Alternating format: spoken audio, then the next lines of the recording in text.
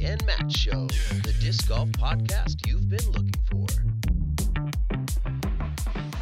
Ladies and gentlemen, what is going on? It's Nick from the Nick and Matt Show. My co-host Matt sitting right across from me, and we are on week number, I forget, 23. 23.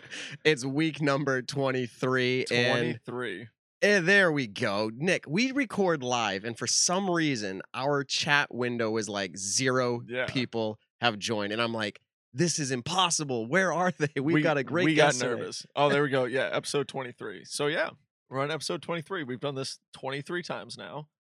And we might just do it another 23 times more after that. I don't know yet. So, Nick, you played in a tournament last week, and Oh, do you good want to God. talk about it? No. You want to? No? No, I'm just kidding. No, I went up and played a tournament in New York at a course that I had played like 5 years ago called Heiser Creek. Jeff, actually one of the guys, one of our super fans, kind of hit me up about it, and he was like, hey man, there's this tournament going on. It's a 2-day C tier because the parking is so small, and during COVID times and everything like that, we had to do tee times. So yeah, I went up there Friday, got in a really good practice round. I actually felt really good about the course, and it was very birdie friendly. Some of the pars were pretty soft, and I felt really good about it. And then Saturday rolled around, and it wasn't warm. Like, it was definitely cold out. And but no, I just didn't really put it together. And then second round on Sunday, I definitely did not put it together. So my last tournament of the year, I have a couple more that I'm signed up for, but I'm actually dropping out of those because I really want to focus now on kind of like my mental state and getting back to the gym and everything like that, because that's one of the hardest things, I think, touring throughout the year. Not really touring, but like just playing tournaments consistently, is finding time to go to the gym. And especially if you haven't gone for a while, the time that you do go back, your body just gets shredded, like destroyed. And obviously playing a tournament like that is awful. So I don't know. I'm super excited to get back to the off season and kind of work on myself, work on my game. All right. Yeah. I haven't played a tournament in a while. And for me, I had a cool experience this week. I think he's in the chat room tonight. Kent Chapman,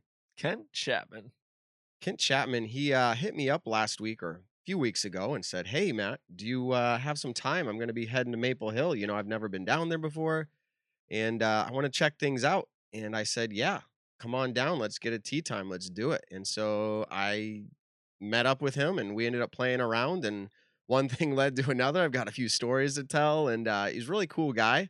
Very nice. Very cool guy. Did you judge him?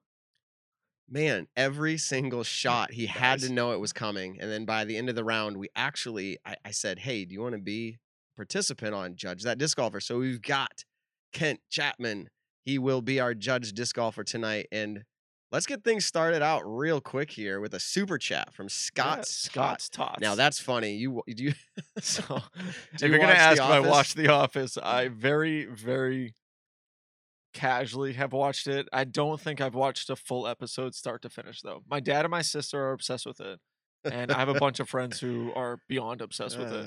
So thank you, Scott's Tots. That's very generous of you. Again, any super chats that go towards this will go to improving the live feed for everybody here. And if you can't tell already, we've done some things here, like we're adding in chats now live. So if you do chat, it pops up on the screen when we have this view. So really, we're just kind of delaying here for no reason. I've been trying to teach Nick how to talk into his microphone. Oh yeah, I'm trying to make sure our sound quality is, because Matt's always got a more hotter mic than I do. So now, and because when I get casually talking, I'm just like, I'll start going back here, and then we completely lose me in the mic. So now they're listening, like they're driving in their cars, and they're like, is that a little louder, or is that quieter? What's it?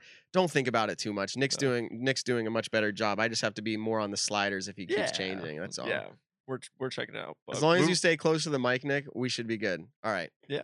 Well, I'll just say kind of like thank you everyone for joining so far tonight. We've already had a couple people say, hey, first time watching it live. We appreciate everything that you guys are doing. So we just want to say we thank you guys for tuning in and checking out the Nick and Matt Show.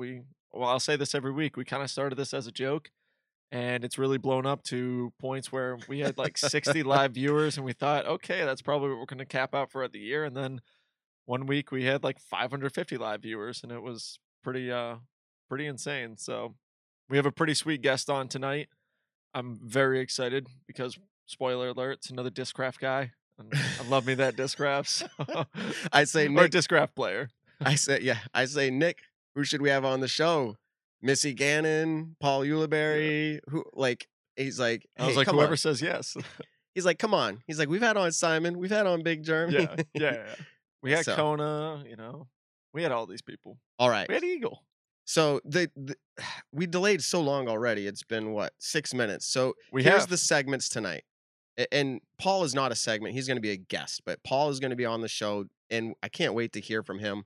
He's had a lot going on, really, over the last few years. Yeah, definitely. But there's so much that we could catch up on. But we put out. If you don't know, if you subscribe to us on YouTube, we'd reach out through social media there. And we had probably our most interactive engagement ever on YouTube through our social post that we did. We said we're having Paul on, and we got the most engagement we've had through YouTube. Nice.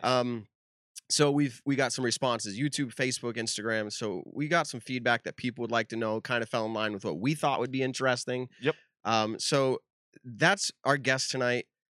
We might get to this topic, but I'm not sure. Who has the strongest team in disc golf? I think I kind of like this topic. So All right, that's we'll why bring it I up. think I think when we we'll have a bring quick Paul little- in. We'll so do like it- who, we'll do who it has with the Paul. strongest team? Kind of like a team Team Yeah. Discraft. Like that's Yeah. what we're talking about. We won't make that long, but because No, we'll do it quickly, yeah. we'll all fight. We'll go in the ring. Lost on the disc golf course. This is not about like physically getting lost, although that is an interesting topic. Mhm. How well should courses be marked out, showing you where the Very. next hole is? So that could be something. And then, but we're really going to be talking about things that people lost on the disc golf course, and I've got a story for you about that, and maybe the most costly thing that somebody has lost on the course. Yeah. So and then the Disc Golf Pro Tour All-Star Weekend was just announced. What is that? That we're going to talk about. We're going to talk about it because it sounds sick. And the segment Judge That Disc Golfer is back. I'm so happy that I got to meet with Kent Chapman. So everyone knows he's in the chat board. He is one of our longtime, from the beginning, very first episode, commenter, subscriber, supporter, super fan. Yeah. He is going to be judged tonight. Heck yeah. Okay. And right as we got ready to bring in our guest, he just hung up the phone on us. So let's see Did if we we can lose get him? a hold of him again here. We're going to give it a try. Okay, so we may have just grabbed him back in. I'm not sure, but Nick, We got to avoid legal snags by Three- telling people that we are recording them. I just read that at the top. So just all right, Paul, if you can hear us, Paul, you got to turn your camera back on. Okay, so Nick, we're also doing the 3K there he is. giveaway. Okay, so that is still going on. We're only like 200 subscribers away from 3,000, and let's do this really quickly in about 1 minute or less. Let's talk about updates in the disc golf world. Give me the first one. Don Shin. Oh, yeah. The world record holder for 100 years, I guess 100 years and older at this point. I don't know. World Flying Disc Federation. Yeah, the World Flying Disc Federation got him at 189 feet, which for 100 years old, I mean, I feel like that's beyond I insane, hope I can do to that be at 100. honest. ESPN2 Disc Golf Premiere has been scheduled November 24th. That's 2 days before Thanksgiving. It's going to air at 8 p.m. That is prime time. Yeah. That's very cool. Myrtle Beach Open, literally hit the quick stats. Who won? Who got second? Chris Dickerson got first, averaging, what'd you say, 1056 or 1052? 1052. 1052. And then Paul Ulibarri getting second place. And actually tied with Austin Hannum, the two Discraft guys. And then quick little shout out to Barry Schultz and Austin Turner, tying for fourth place, 23 under par, average rating of 1034. And I'll take the FPO. Katrina Allen takes it down. I was a little surprised. This is no knock on a win, because a win is a win. But it seems low compared to the rest of the season. A 953 rating, average +5. It makes me wonder, not if the gameplay was excellent, but if the course was designed for the FPO, as we see the Disc Golf Pro Tour doing all year. So, anyways, I haven't watched any of the coverage yet, so I don't really know. So, anyways, shout out to her for winning. and honestly, the payout was significant. 1,500 for first down there at the Myrtle Beach Open, and for FPO. Yeah, and 2,000 for MPO. Awesome. Paul Sullivan wrote a lot of talk about the payouts last week at Myrtle Beach Open. Can you ask Paul his thoughts? I'm curious. Sure. Are they good payouts or bad payouts? I think they're good. We're literally bringing Paul in 15 seconds. The second place winner, our second place, was Holly Finley, and Ellen Wimboom. Good to see her again in a podium finished. All right. Without further ado, let's go ahead and bring in the man himself, the man of the hour. Yeah. Okay, the captain for Team Discraft, Paul Ulibarri. How's it going, man? Hey, what's up, guys? What's I'm up, good. dude? I'm good. So we've got one person in the live chat. No, I'm kidding. We've got people. Yeah. We've got people streaming in. They're already asking questions. They're like, "What does he think? Did you hear about the payouts for the Myrtle?" Well, you were part of it. You took second. Yeah. So what did you think? I noticed. Yeah, I noticed. I thought it was great. I wasn't expecting, like when you're, especially after the Pro Tour, like it seems like the tour kind of takes a hit as far as like if you're playing A tiers. For the most part, if it doesn't have that DGPT on it, it's going to be a little lower payout. But it seems similar to, the DGP payouts as far as the top tier, the top 4 people in each division really got paid out. So I was pleasantly surprised for sure. Awesome. So yeah, I mean, when I looked at it, and this is just as an AM player, but really invested in the sport, I was impressed. I said, it's not Disc Golf Pro Tour, and I didn't expect to see it because it just is. I thought it was decent. Now I know it's an A tier, but yeah, I agree. But I mean, still though, $2,000 for first place at an A tier. The couple that I've played this year have been $1,400 for first, $1,500 for first. So I feel like 2,000 is a pretty good amount.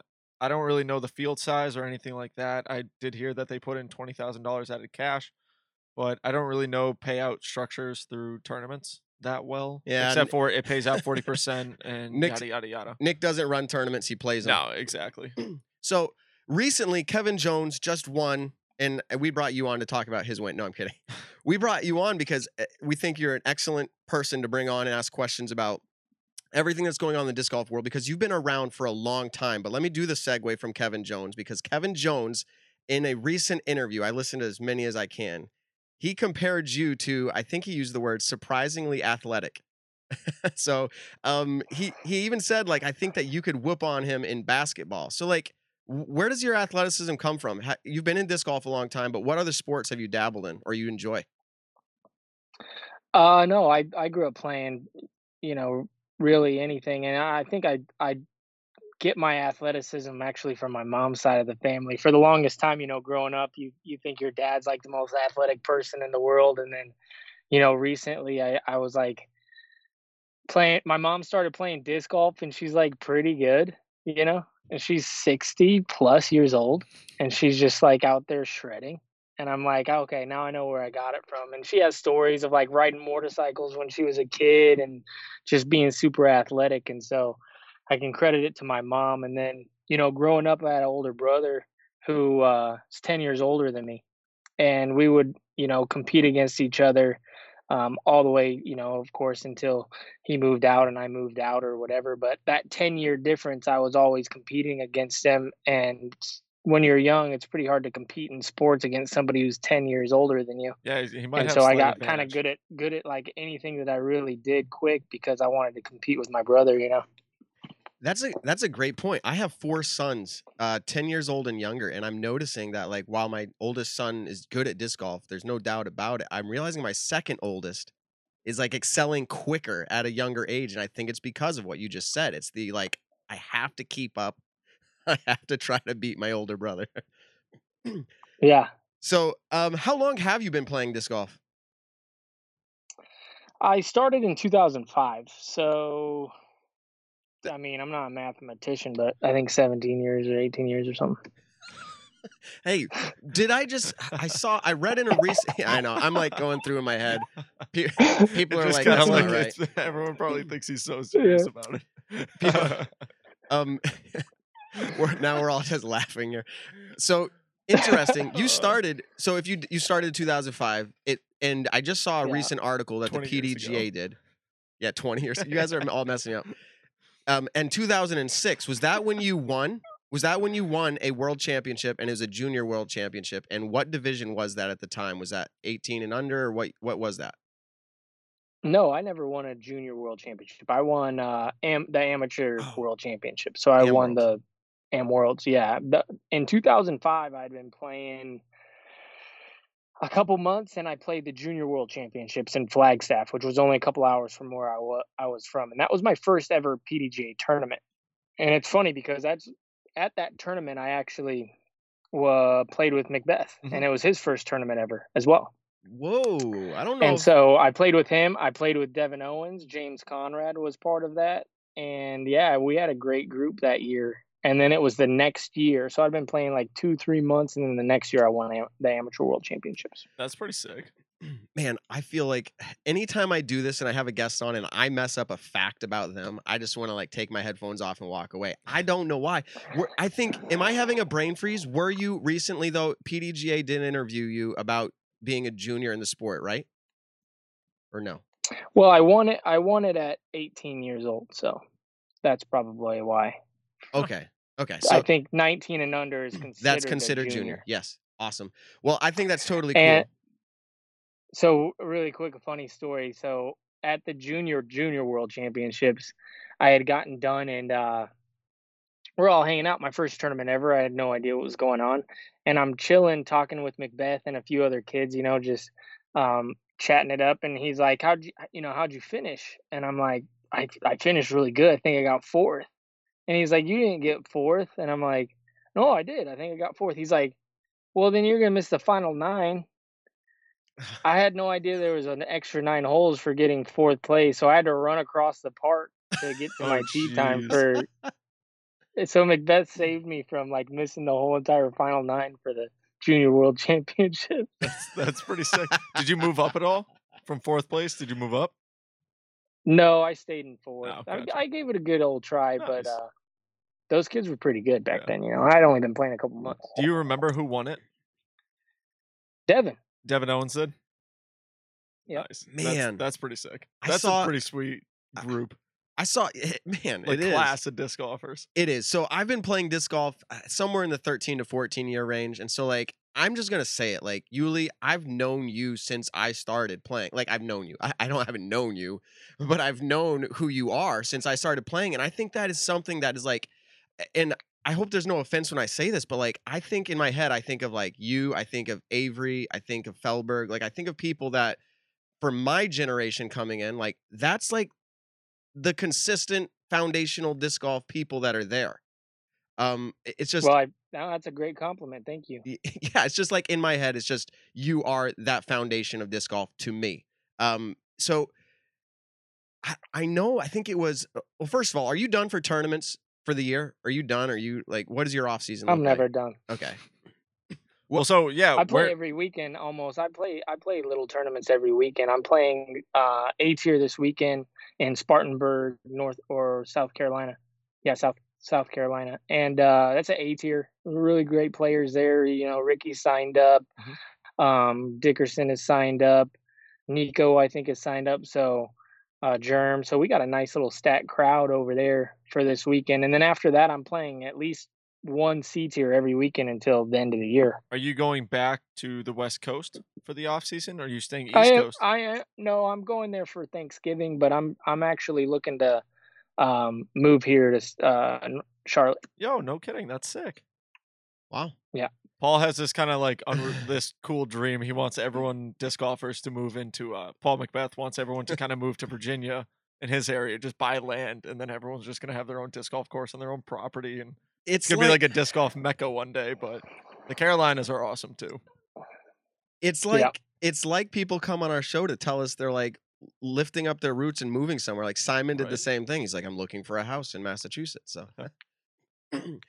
I guess we can do that for people. So you're not done. So do you have what you would consider an off season? What does it mean for you to have an off season then? No, absolutely. I mean, I feel like after the US is your off season, and I have a few, these last 2 A tiers of the season, and then it is my off season.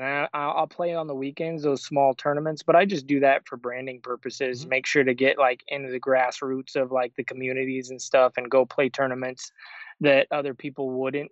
And just to let my face be shown there and show that I'm part of the community, especially trying to move here to North Carolina. I want to make sure that people know that I'm here and kind of just get in there. That's pretty sweet. I like that you still go out and do play those small local events. We were talking beforehand, and I was telling Matt and Paul earlier that I'd seen Ulibarri's tweet saying, I don't really care about ratings. I care more about the wins that's next to my name on the PDGA website. And I kind of like that because no matter what, you get to a point. I mean, there's never too much tournament experience. Even for the small tournaments, your rating may take a hit to it, but it does feel good to get another win. So hey man, nobody's gonna ever remember your ratings. exactly, because hopefully in a few years they the change pros every won't have week. them. But Yeah, No. yeah, they'll remember you coming to their local course and whipping up the locals, and getting a win on their home course. That's stuff that people will remember forever. yeah, exactly. And so speaking of your branding or who you are, at the grassroots level, can I ask, like, first of all, how much have you enjoyed being a commentator with Jomez Productions? And then two, what has that done? Have you noticed anything significant since you've been doing regular commentary in the exposure of who you are? Yeah, for sure. I mean, it's been great. Those guys are awesome, and I mean, that's like really the number one brand in disc golf. Probably behind Macbeth right now is Jomez, and so to be a part of that is really fantastic. And working with Jeremy's been my best bud for a long time. I mean, that's a blast. As far as it for my branding, of course, it's done wonders for it. For people to kind of uh, get a little piece of my personality. I've heard from other people that I seem really serious to a lot of people if you've never really like kind of met me, and I kind of give off an intimidating kind of vibe. And that, if you really know me, that's not me in any way. Like, I'm a fun person and like to joke around all the time. And I was happy to get that and show that in my commentary a little bit. Tough shoes to fill with Nate Sexton, and so I just tried to stay away from like just make sure that I was just myself. And as soon as I started doing that, it really started taking off for me. Have you ever been into, because you started vlogging as well this year, but have you ever been into kind of doing the video content creation before commentary and before vlogging? Never. No. No, but I'm the type of person who, like, I saw how important that was, especially not being able to play tournaments. I've always been able to get, like I said, into those grassroots and go to the community and play tournaments. Like, I play, if there's a doubles next to my house, I'll go play that during the week. Like, I'm constantly playing and competing. But when quarantine happened, we weren't able to do that. And so I was missing that, and seeing Simon and Eagle, Eagle's great at it as well. I think he started doing it before Simon even did. And to see them and their vlogs really take off, and it did wonders for their brand. I told myself, like, I'm the type of person where I dip my toe in everything, commentary, competing, whatever it is. Like, I want to be involved, and I don't want to, kind of get left behind with the times. And so that was my first, during the quarantine, was my first try at it, being like, okay, I'm going to give this a go and make sure to do it, It's funny how everyone does vlogs differently. Like, it's even like that in the YouTube world of like famous vloggers out in the LA scene, is everyone's different. And I think we kind of have that in the disc golf world where, Yuli's got the down the fairways and it's more tips oriented. He's brought on a couple guests and just really, really showing people how to do certain things in disc golf. But then you get a channel like Simon's where it's like, hey, we bought this wheel, let's see how much Casey can get, how much money Casey can get if he gets a birdie. Like, it's just crap like that. And then Eagle's like, hey, I'm out in Colorado this week. This is how this tournament went. And, it's kind of cool because I love YouTube. I love watching vlogs. I love watching all those kinds of things. And so when you do get to watch multiple different people, especially in the disc golf world, it's, I don't know, it's cool to see. For sure. And so let me go to this, because we're talking about your brand. We're talking about, the exposure. You definitely saw, like, Is there anything practical? Are you getting more messages now? Are you seeing more comments? You just know in general that more eyes are on you through Jomaz, of course. Again, they hit 250,000 subscribers recently. So that's meant something for your brand, but what is the talk right now about what it might look like when COVID is kind of letting up, if you will, and Nate Sexton's wanting to come back? Has there been any discussion about that, about how maybe you three could be incorporated, or are you going to be a backup? What does that look like? Do you have any ideas? No, we're going to get here. 1 second. These dogs opened up my door. That's okay. So these dogs open up his door. So I didn't know they had thumbs. What the heck? we were informed about this. I think he's down there with I think it's the same dogs, if I'm not mistaken, down there when Big Germ was on the show. So they are just jealous of the stream. So they want to be in, yeah. So no, we've chatted about it for sure, and we're gonna have a couple meetings in this off season, and I'm gonna be involved for sure. To what capacity, I'm not 100% sure, and I wouldn't want to like throw anything out there that I don't know, but I do know, that they want me involved next year, and we'll figure out something for sure. Totally cool. I think it's interesting how in the disc golf world, at least in this point in the game, when something happens that is kind of clicks and people are enjoying it, how it's like, well, that's how discoveries are made. It's kind of like someone takes a shot and maybe some don't work, but some do. And one of the things that's working, from at least from the responses and comments that I see, is your practice rounds with Big Germ. Right. People are loving that. Kind of like, how did that come up? Did somebody just like pull something out of a hat? And then the other thing is, people want to know, like, how does it feel to always lose to him? Yeah, no, I get that question all the time, and it was I believe one of their crew members had the idea, and then it was kind of in the back of their head for a long time, and then finally, again during quarantine, we had time, and I believe Vermont was the first one, and we just went out and did it, and it just kind of took off. Germ and I together, I guess, is pretty entertaining. And it was funny. We were playing just a practice round at a local course here, a couple miles from his house. And we're whining and taking a couple stabs at each other, going through a certain group, and they're like, "Oh, this isn't any different from your practice rounds. Like, this is every day." And I looked at him. I'm like, "This has been for 10 years. What are you talking about?" Like, I think what people like about it is it's genuine. They know that we love each other. We might not like each other, but I love the guy. No, I'm just kidding. You know what I'm saying? But we're able to, have that kind of relationship that people can relate to with their buddies on the course, and because I think mine and Germ's personality, like, the cameras don't take anything away from. Yeah. Oh, we just had him freeze up. We'll see if that keeps happening. So while his connection is hopefully coming back, Nick, am I wrong in making an assumption here that it's possible that people like our show because you and I are friends for so long and we love each other? I know, right? We might not like each other. No, I'm kidding. And I think that's possibility why it works out for us. Like, I'm able to tell you my opinions. Yeah. And by the way, we're not talking over Paul right now. We're trying to get his reconnected. So I was gonna say, I don't think we're talking over Paul. Yeah, we're just covering. We're trying to fill some dead air right now. But yeah, no, I definitely think if you're gonna have a podcast, especially hosting it with two different people, then you definitely need to be able to have that kind of, I don't know, vibe going off of each other. Like, you gotta have that comfort zone and everything like that. Yeah. Can you guys see me? Or? Wait, hold on, Yuli, we can hear you. We can? I just heard him.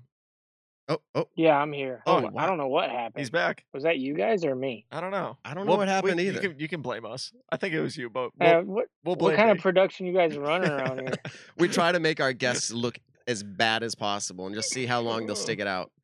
Actually, all right, I was blabbing. Where did you guys lose? Actually, we should do a version. We should do a version of Punked. That would be sweet. No, where you lost us. We were talking about Big Germ. You love him. You don't like him. Yeah. And I was telling Nick, I feel like that's kind of why our show kind of works, because I love Nick, but I don't like him. Yeah. Yeah. So the point is, those are working out very well. People are loving those. So sure. I hope those at the very least would continue. No, absolutely. Those are gonna happen, and like you said, they kind of took off, and that was great. And we definitely plan on doing one, for the next touring season for sure.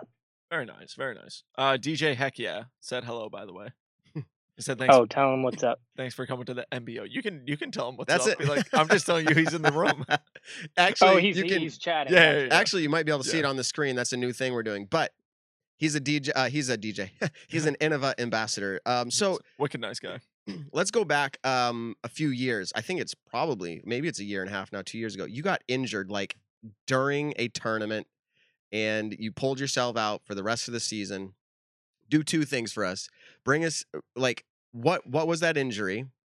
What was that recovery like? And then do you feel like you're 100% this year, like, or the year that just finished? Do you feel like you're back? Okay, so I tore my ACL in Portland. Complete tear, and my meniscus, and a slight tear of the MCL. So I just wrecked my knee.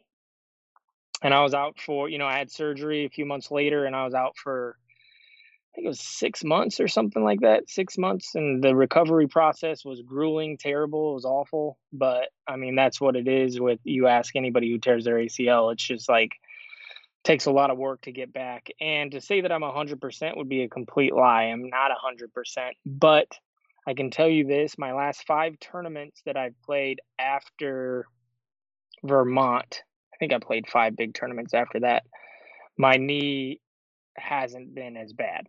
So that's good. So in the last 3 tournaments, I've almost had 0 pain in it.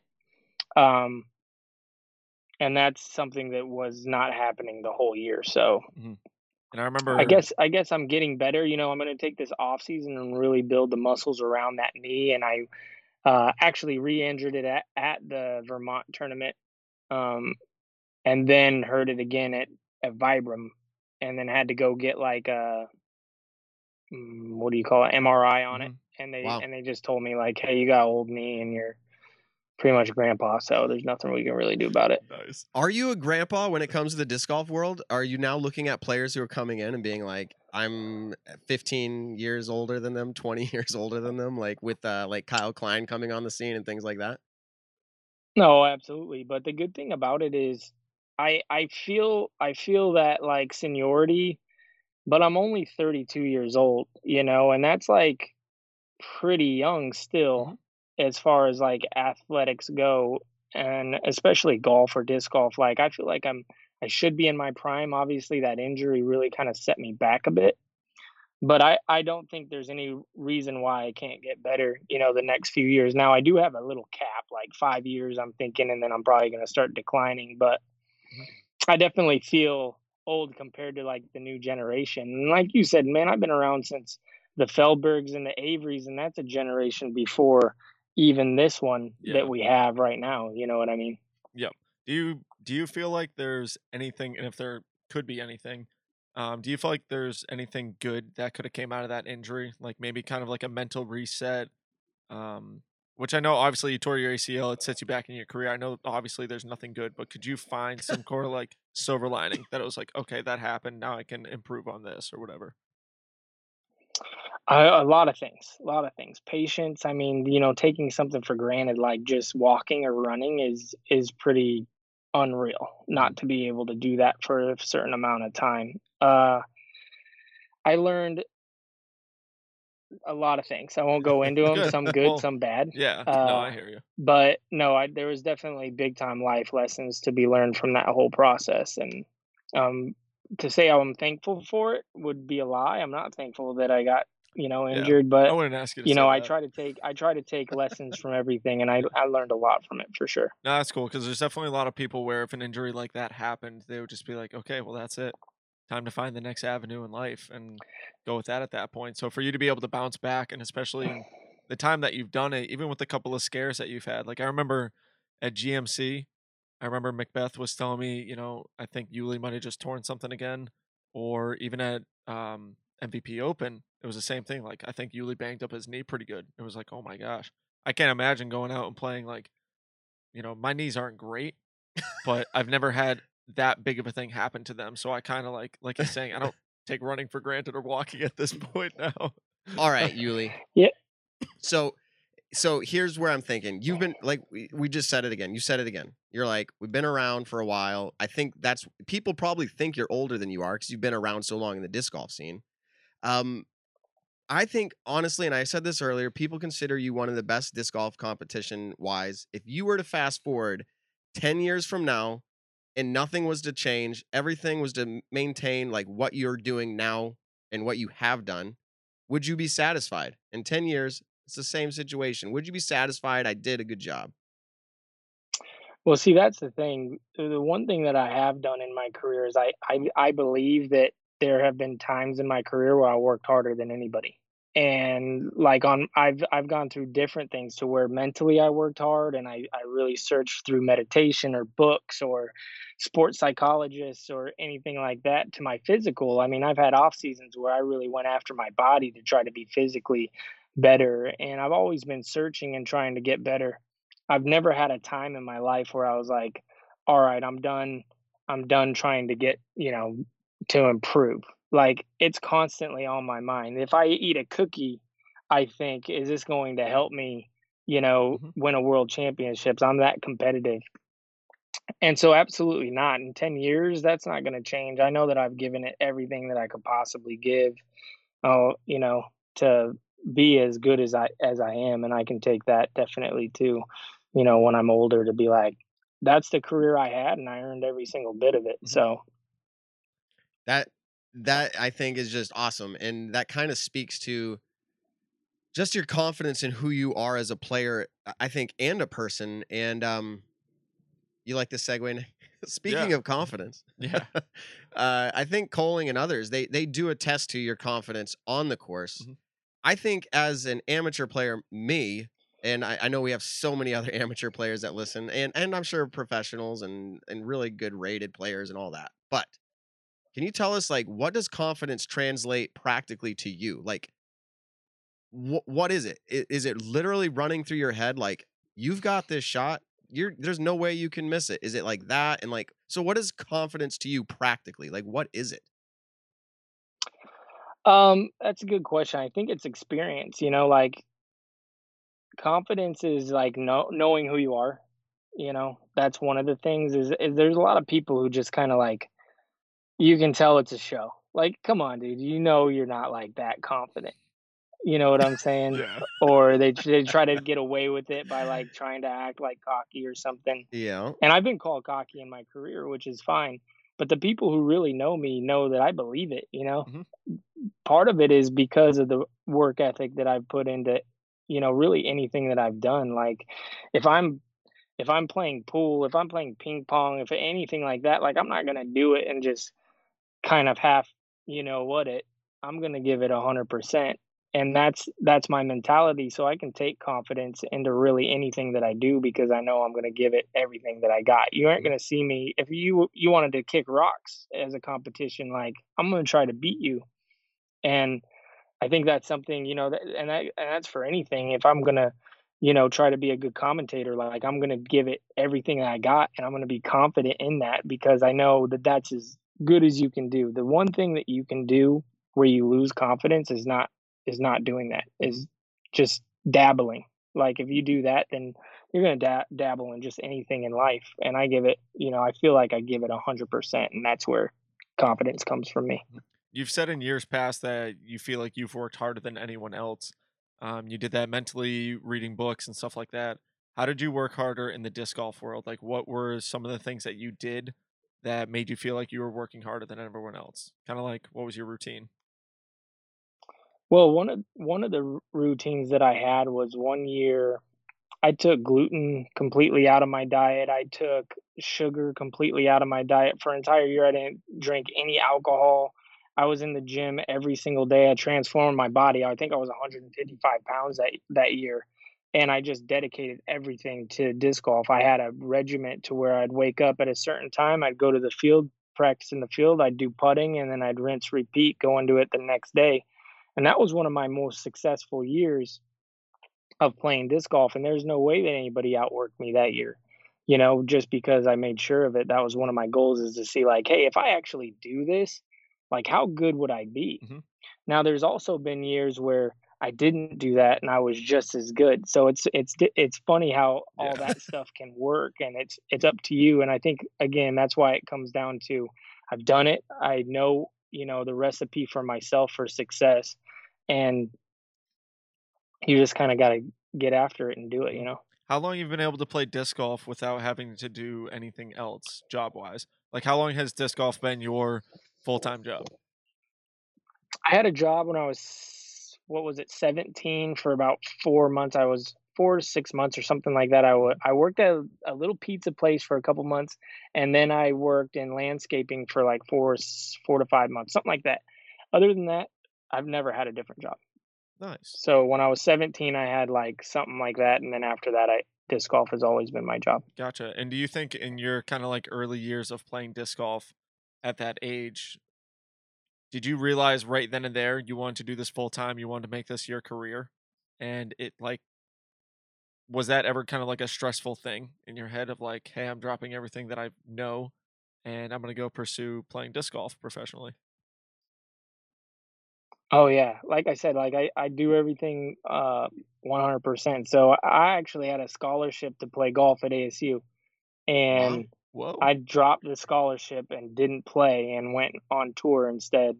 And my parents were not happy with me. They were like, "What are you doing?" And I was like, "I'm gonna be a professional disc golfer. What do you Yeah. mean?" So I went out with like I think like $700 to my name and moved to Phoenix and started training in disc golf, and then went on tour, the next year and just went and did it. That's Man. sick. That's so cool. I love hearing stories like that. So how good were you at golf, and at what age? Like, were you scratch golfer? I was close to scratch golfer. So the way that it worked where I was from, I'm from Show Low, Arizona, and there was different districts for this particular year for juniors. I played in a district. Oh, is that did us? we lose him again? I don't think it's us because we've never had that kind of issue. Okay, well, we don't need to Right. blame it on him, Nick. We don't need to blame. We're gonna blame it on him. So we'll see what's happening He's here. definitely still rambling. That's the funniest thing is that he's rambling right now. What I think's interesting is that I knew he played golf like friendly I think it was with people on the. Oh, that's funny. Yeah, so we got him almost. He played golf, and I know that he does that with people on tour, like during like breaks in the tour or whatever. Yeah. And he probably puts up money, and he probably beats them bad. So he's telling us it sounds like he was a junior, and he said there's different divisions, and he was close to it. So we're hearing him kind of pipe in a little bit here and there. Doc Zen had said the Nick and Matt show storms here in North Carolina / South Carolina. Oh, so maybe a storm's in the way. So if and when he comes back here, we're definitely going to do Judge That Disc Golfer, and he's going to judge one of our super fans who caught up for a round with me. We're gonna imagine if Germ is just messing with him. Germ's in the other room, like hogging all the Wi-Fi. Yeah. He's like trying to chime in. He has our Skype number. He'll call us, and we'll see what happens here. So we'll let that try to reconnect.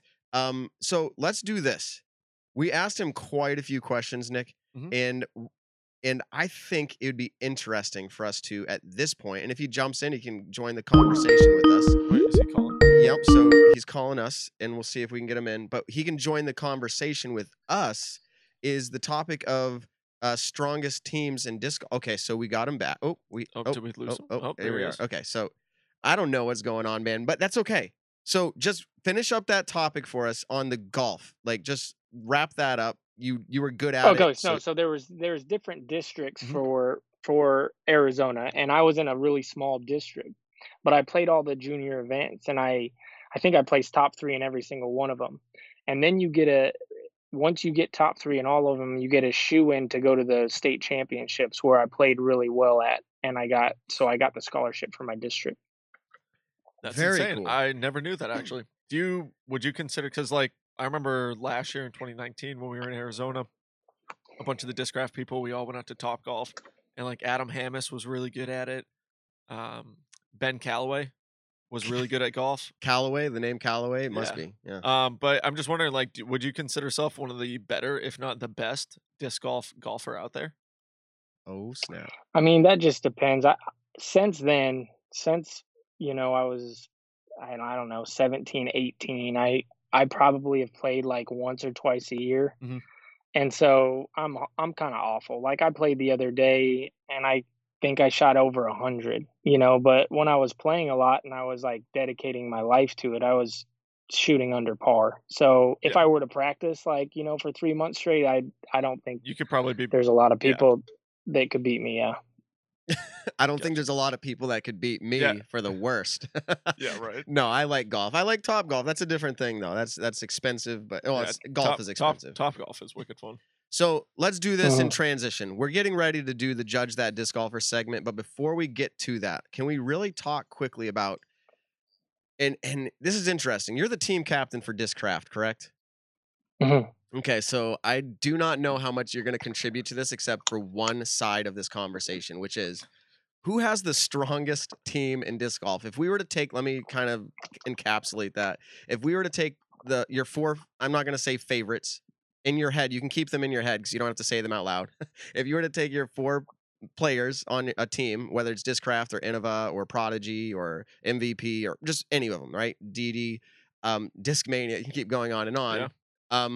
Who has the strongest team? If we were to make super teams of each of those sponsored teams, who's going to win? And I think this would be a really cool, not side event, but kind of like a feature event for teams to go up by sponsorship. Who's Discraft bringing Nick? Paul, feel free to speak as much as you want on this. I just don't want to get you in Okay. trouble. This is pretty easy for me. So Discraft has Paul and Paige. Like, who are you gonna put up against those two? Yeah. See, I mean, it kind of Hold on.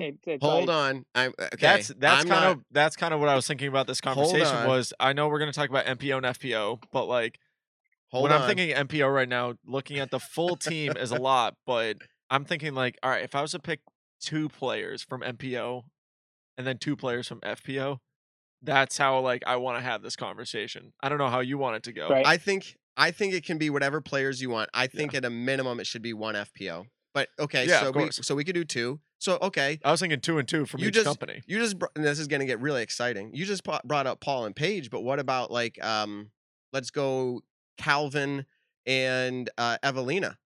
Now, that's a battle. And how about like Dickerson and Katrina Allen?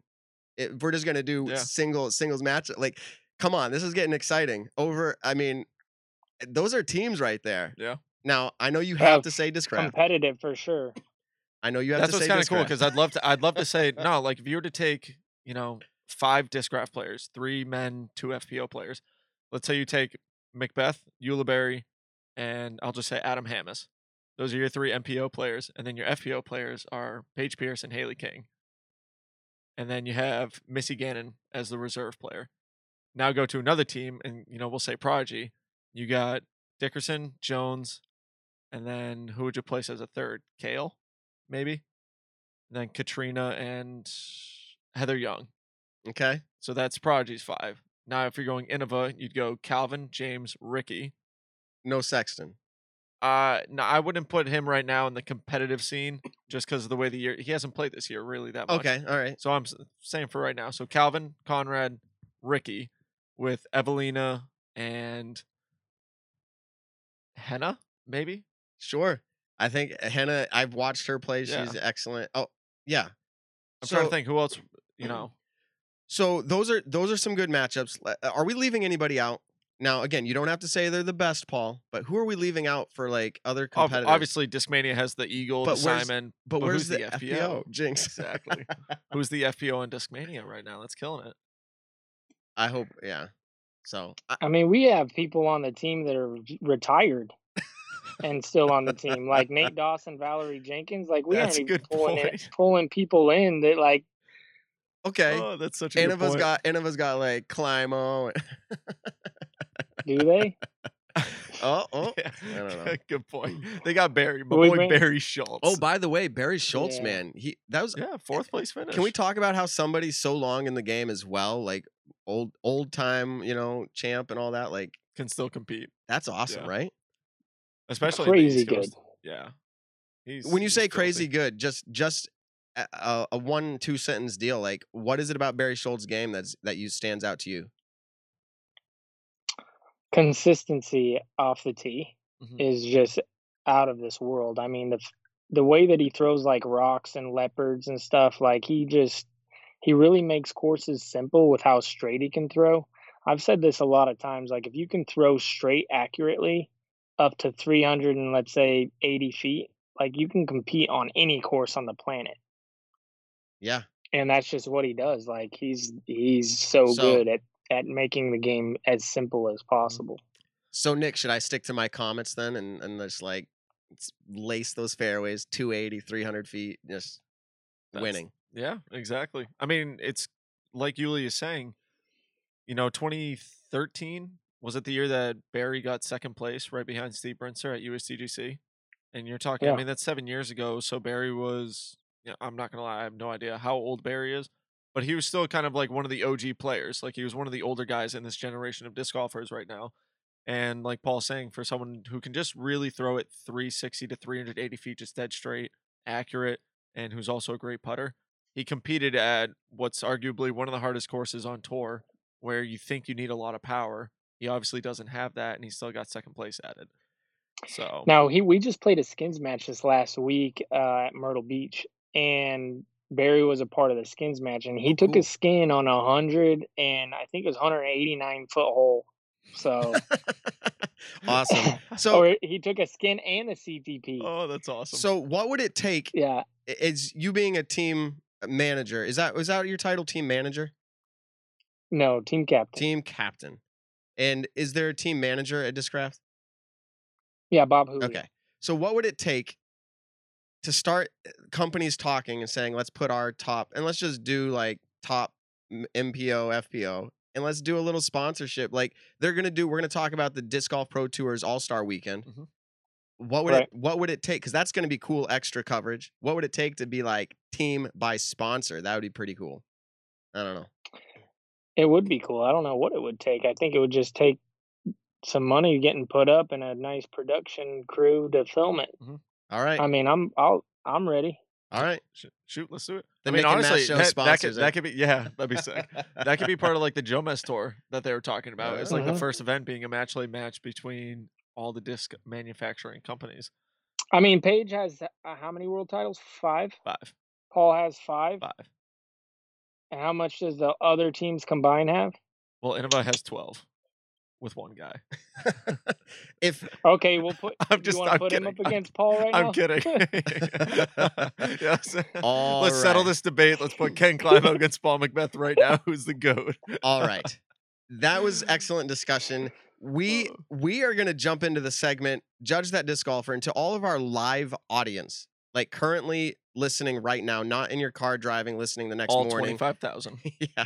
No, we've got over what do we 200. Have, 17? No, we've got over 200 right now. By the way, Big Germ has the most live views on our show ever, right? It was Big Germ. Simon. Oh, it was Simon the next show. So Yep. Big Germ got it, then Simon. Okay.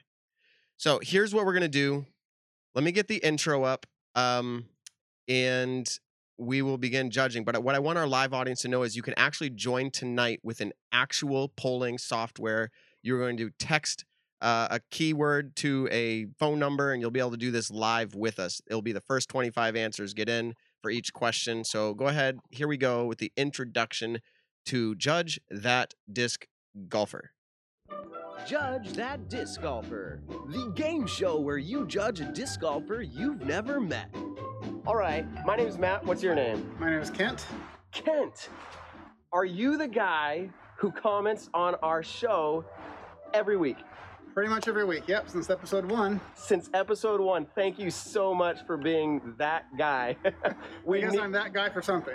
We need that guy, and we appreciate your support so much. So where'd you drive from today? I drove from Kennebunkport, Maine. So Maine, and you hit me up and said, can we catch a round? And it worked out. It did work out. And I thought to myself, who better to have than a participant on Judge That Disc Golfer than one of our loyal supporters. So thank you very much. Let's get to know your game a little bit. All right. So first of all, how long have you been playing disc golf? Well, since I've known what the numbers meant, 10 months. Okay, and what numbers are you talking about? The flight numbers. Okay, flight numbers. Before that, I played 3 years with a birdie and a cheetah. Okay, like so twice a summer. Okay, so you've really only been playing really since January. Okay, so about 5 months or so. So tell us, have you ever competed before? I have. Okay, and what division did you play in? 50 AM. Okay, so amateur, 50 plus, and how did you fare at that tournament? It was main states, and I win with no expectations, and I got 4th place. 4th place. Do you have, well, okay, so you I was competed. very happy. You have a PDGA number? I do. Okay, what is your PDGA number? It is 133968. Okay, so kind of recent. Very recent. Okay, and you played main states. Do you have a rating? I do. Okay, what is your player rating? 857. 857. All right, Nick, I'm not sure who our guest is tonight, but let's wish you both luck. Here we go. Kent, you know how this is going to go. I do. How far can you throw a disc? All right, so that's how the game is played. We ask how far can you throw a disc, and so we have to judge this disc golfer. Nick, what are you thinking? Well, no, I was gonna say it'd be kind of funny because he's been on us, since week 1. It'd be kind of funny if he was like, oh yeah, I know how the show goes, and so instead of you actually pausing it, he just paused himself and stood there for like 30 seconds, and then I don't know, it just would have been funny. No, that is kind of funny. So we have some people joining on their computer already. You can see live, and this is okay if you can see this, Paul. It's okay. This is going to be the audience. This is the first week we've done this. This is sweet. They're going to be influencing maybe your decision, but the way we do this, we make Nick go first. He has to guess how far is he going to say he can throw a disc. No one has picked 250 to 275, so that's what I'm going with. Okay, 250. So no, I gotta pick. You have to pick a number. One. 250. Nick is going to answer 250 feet for Kent. Paul, what do you think? This is pretty much an over/under situation here. What do you think?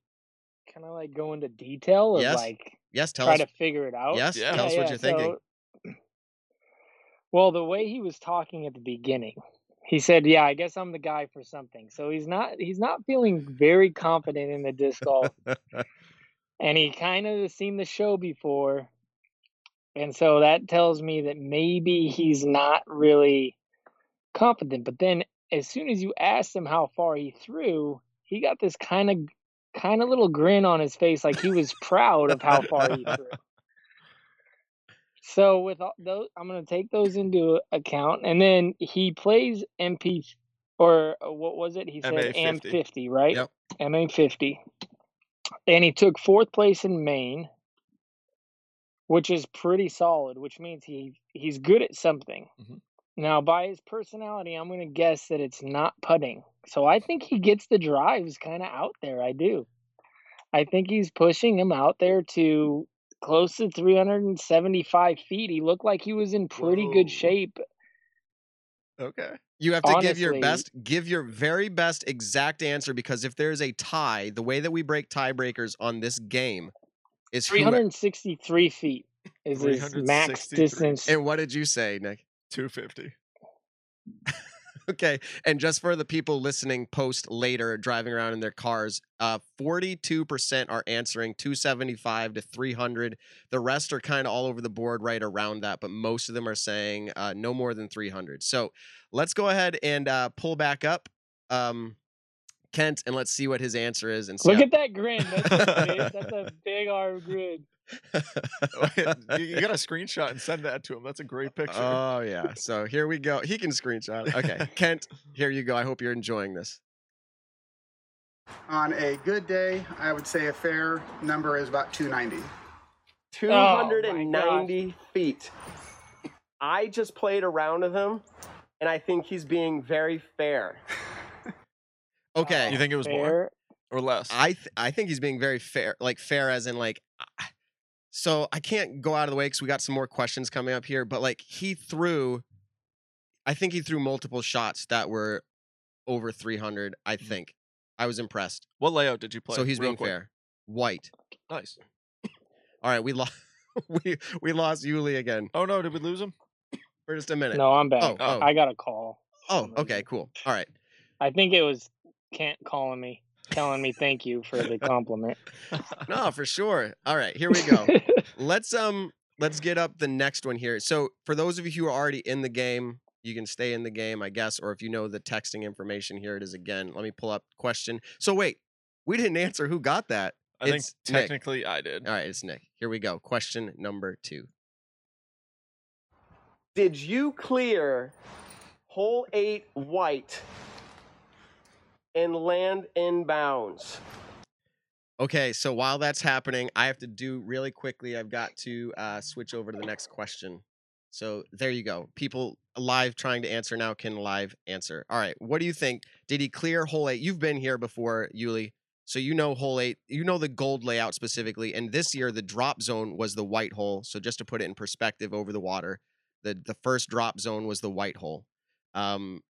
So you are up first, Yuli. Did he clear hole 8's pond from the white layout? You said he threw multiple shots over 300 feet. He So I might. have to say yes. Matt might be lying. No, I'm not lying. There's no way. If this guy's only throwing 290 feet, there's no way he cleared inbounds. I don't know. He's got me all perplexed. So I think he cleared it and went out of bounds right. ooh, so that is so okay. the question does look kind of tricky. Yeah. Did Kent clear hole 8 and land inbounds? Yeah, so so what's your final answer? Did he clear hole 8 and land inbounds, Yuli? Yes. All right, Yuli says yes. Now, All right. I didn't say this for the rules, but you can guess the same on a question where it's either one or the other. But I'm not going You to. can guess the same. No offense, Ken, but I think you threw it short this time. Underestimated it, and I think you threw it OB short. So I'm gonna go with a no. And just so people can know what our live audience is saying, the percentage right now is 60% saying no, 40%, which would be the other. Man, rough audience. Yeah, it says See, yes. I think that my guy Kent is just phenomenal. All right, here we go. Did he do it? Let's see where the point goes. Here we go. I did. Awesome. Okay. All Did right. he actually though? Did he? So I'm just kidding. there is a video out there to prove it, because when you step up to that hole for the first time, you want a video of it. And yes, he did clear it, and you were close, Yuli. He cleared it long and off to the right. It just didn't go out of bounds. So it was you were pretty judgeful. You were pretty accurate in your judgment. Thank you. All right, so let me go ahead and get the next question, and then I'll open up the polling for question number 3. So we are tied up right now. Here comes question. I love this polling. This is great. Yeah, This it's is fun. actually sick. This is the first week we've done it. Matt's done a ton of impressive things this week. Oh, Nick, I love you. It's insane. All right, here we go. Question number 3. All right, Kent, you just played a round of disc golf with me. This is probably the first time you've ever seen me play. First time here. Okay, so I'm going to put you on the spot to do something we've never done before. I want you to judge my game 1 through 10, 1 being not good at all, with 10 being top pro. You have to give a number for my game. And Nick, I don't care what you think. You have to guess what Kent says. Okay, so we have never done this before, and you don't technically have to know my game. You have to kind of know Kent's game, which you kind of do a little bit. What is he going to think about my game when we're out there playing? He's only been playing 10 months. I've been playing 13 years. And what's your rating? I don't know. 940s. How many wins do you have? Is actually I have what one. I have Yeah, one yeah. advanced men's win, one in all those years, and I'm like 940 rated. But the one win I do have is at Maple Hill. I'm pretty proud of that. I was happy about that. So Nick is going to be the first to guess on this one. Let me open up the polling. Hold on a second, because I think that'll be cool to get the polling up again. I got to reopen it. Okay, so the questions are back up. If you're into that thing, go ahead and do that. They're coming in here. Let me switch it over. All right, Nick, you're up. So I got to think how Ken rated your game right after you guys played around. Oh man, everyone's choosing right now Yeah. live. Like what does he This rate is- my game? That's yeah. it's not necessarily what my game is. Maybe I Yeah. played a bad round. And I was actually, gonna say, Matt, you might have played a bound round. I'm gonna go with So do you want that? I'll give you guys a little tip. no. What I no played tip, no tip. par for whites. Do you want to know what I played for par on whites? So that'll help you and maybe No. No. After That's you tell cheating. us after. Yeah, Okay. exactly. I think you went with the 5%. You went D. You averaged a 4 rating that round. I don't know. Yeah. I'm just saying you had a bad round. I don't know what to tell you. I didn't say what Kent- my It's round was. definitely- Kent was like a 9, Kent- and you were down there with a Kent- 4. Kent seems like a nice guy, you know, and he was already kind of giggling about it, and I think he's gonna give you a nice little number with a 6. Okay, so the over under here, it's whoever's closest. So in this Yeah. situation, you just have to, you probably have a wider win range here. So let's see what happens. Let me go ahead. Oh, by the way, the audience right now, 43%, which is the greatest percentage, is saying 7. 35% is saying 6.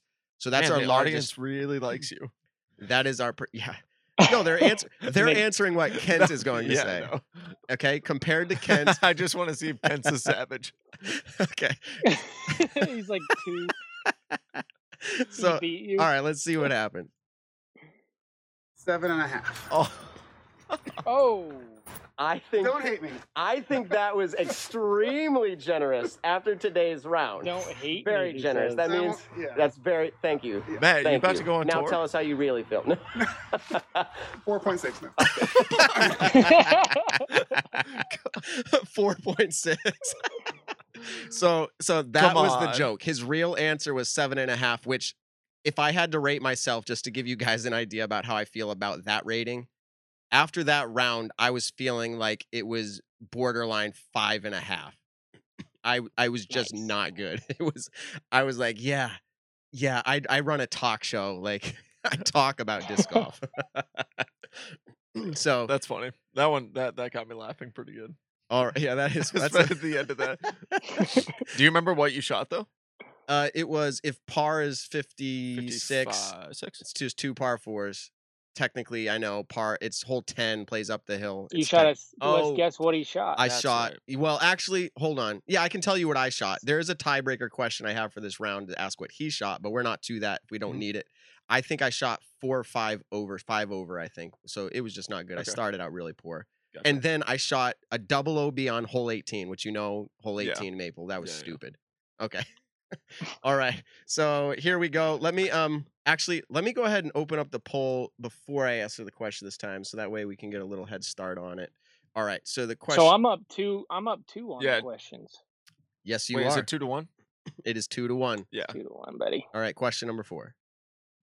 If you were to pick unfavorable weather conditions for your next tournament round, now coming from Maine, we know you have experience with snow, although you've only been playing 5 months. But tell us. 10 months. 10 months. Oh, 10 months. Tell us, would you rather have moderate to kind of heavy rain? We're talking significant. Snowing with, let's say, 6 inches of snow on the ground while it's snowing. So that's pretty consistent with heavy to moderate. And or a windy, let's say 20 miles an hour at least, gusting into the 30s. What are you going to choose for your unfavorable tournament weather conditions? Okay, so we kind of lost the connection there with Yuli again, but we can start the judgments here, and I can start pulling up the live polling so we can see what that looks like. So right now, the audience, Nick, is saying he's snow. back. He's back. Sweet. So all right, he's back. So the audience right now is saying what? Like 70% are saying snow, but the rain is bumping up to 38. Wind's So- catching up pretty quick. Wow, this live polling is Yeah. extremely It's cool. really fun, actually. Okay, so Yuli, Yeah, it is Yuli's answer first. on what? this So one. if you heard that, what unfavorable weather is he going to choose? And we kind of defined each of them. We said wind is 20 miles an hour, gusting to 30. Rain is moderate to heavy, and snow is snowing, but it already has 6 inches on the ground. So like his next tournament round, what's his He's gonna say wind for sure. wind? All right. What would you choose before Nick answers? What would you choose for your weather? Yuli? Wind. Wind. Yeah. All right. Yeah, nobody wants to play in snow or rain.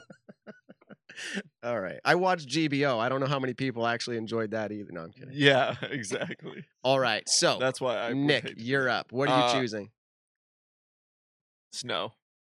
The majority here in Because live I polling, really want to pick wind, but at the same time, I don't want to go with the same answer. I so, think the I'm gonna go live snow. audience is totally swaying Nick on this one to choose snow. It's what is that? It's hidden behind my little icon there. It's probably like 50. I mean, he's from Maine, so he probably plays in snow all the time. Yeah. But 50% that's snow. why I'm thinking he's gonna want to just change it up, a bit.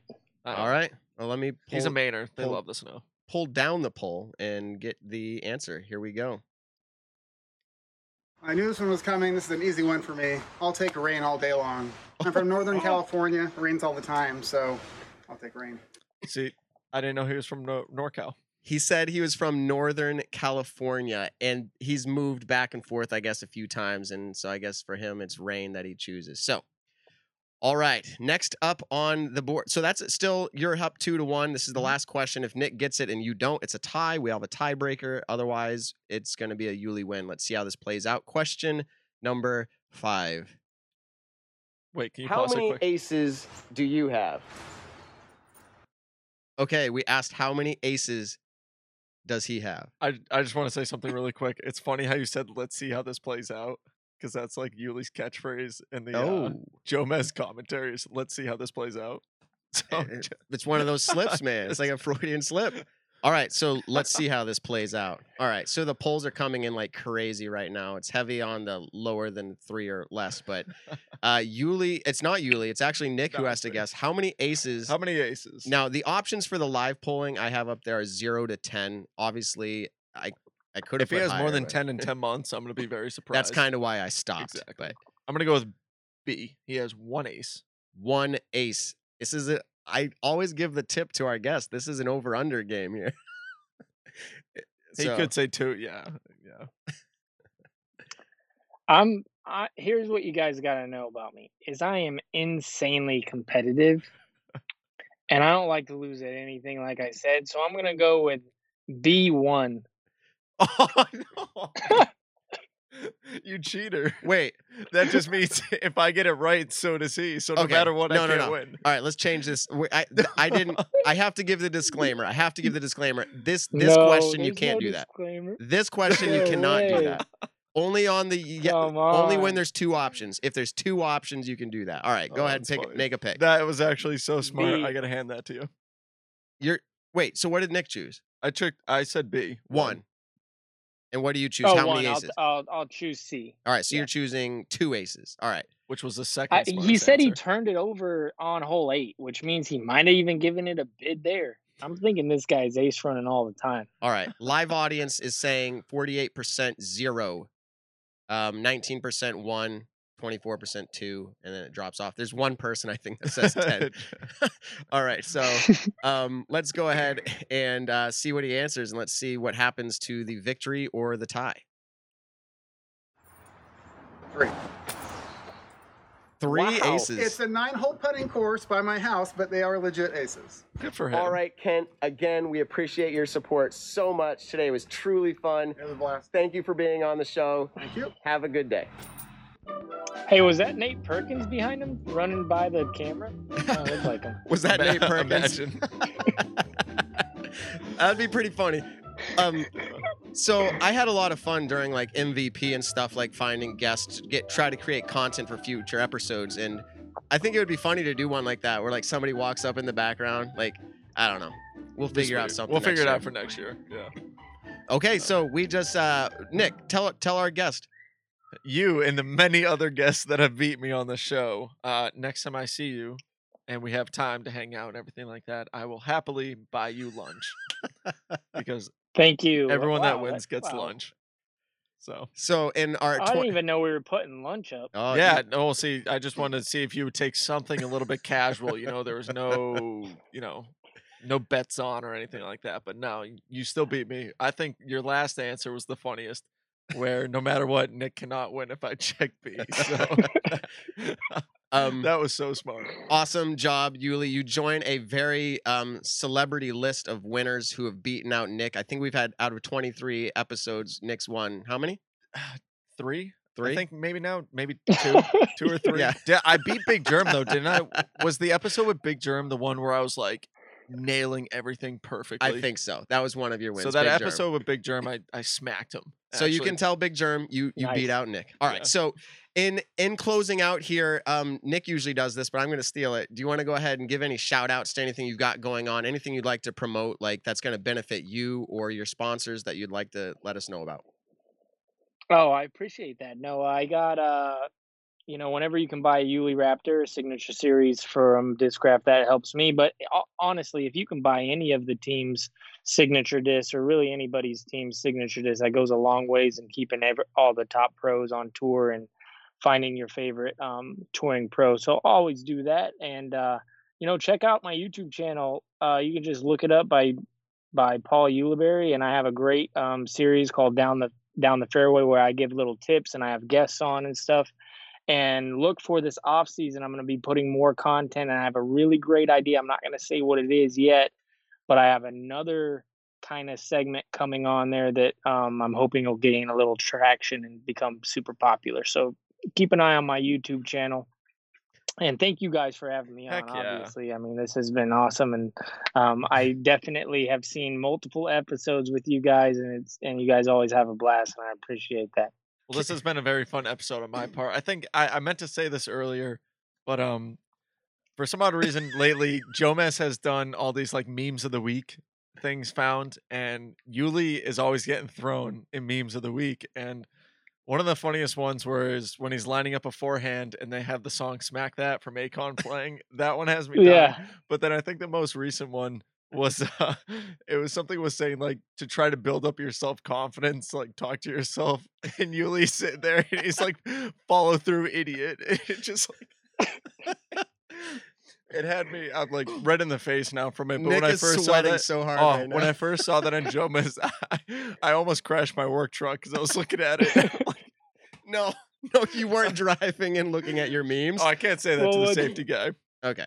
The funniest part Hannah about that Macbeth is I said hello, but oh, tell her hi. No, the funny part about that is I had a whole down the fairways thing about like self-talk and how you should talk to yourself like glad, and then it adds me on there to be like total goofball, oh, that's just like follow through, you idiot. I'm sorry if I'm being so annoying in the mic right now, but like certain things It's good. have just had me dying, and like especially when it's something That's that funny. And then I have Yuli on the show, and he's just like, because I've known Yuli. You want to know one of the most savage moments in Yuli, and I got to keep him on for another like. Speaking of two Savage, minutes did you hear? Savage Ultimate is no longer Savage Ultimate. They're VII Ultimate now. Oh, okay. It's Didn't know it's they feel like Savage is related to something sweet. Gotcha. political. Oh, all right. Okay. Anyways, so we're up at D-Glow this year, okay, and I just flown into town, and so Paul and I teed off at 12:15, and Yuli teed off at 12 o'clock, and so we're on our way to the course. We're driving in my car, and we're talking about he does off-season training with people. He gives lessons for X amount of dollars per hour. And I'm like, dude, that's so cool. Like, that's really awesome that you're able to do that. And I'm telling him how I struggle with, getting big distance and consistency and pretty much all around disc golf I struggle with. And we're kind of joking around. So he's like, okay, well, after the round, we'll go over to the field really quick and we'll, I'll have you throw a couple drives. So after the round rolls around and Yuli and I are talking. And so he's like, all right, take one of your drivers and kind of like throw it at the ground. Because there was the road right in front of us. So he's like, just throw it hard, pretty much at the ground. And so I take my driver and I rip it, full speed, rip it and everything. And Yuli was like, no, seriously, like actually throw it hard, dude. And I was like, I did. And he was like, no, hold on. Like grab another disc and do it again. And at this point, AB, Anthony Barella, has walked up and he's kind of laughing because AB knows my game. And so Yuli's like, dude, just throw another disc. So I throw another one at the ground, and it's even slower than the last one. And straight up, it's just like, bro, you are so slow. Like, it was just making me laugh. The most God's honest truth. And luckily, I'm a pretty, cool guy when it comes to that kind of stuff. But I was just dying laughing. Because it's so true. So he's like, look, this is how I do it. And he's like, you can be smooth. And then he shows me this nice smooth shot. And he's like, but then you got to be explosive. And he shows me this explosive shot. And I'm like, what's it like to be able to do that?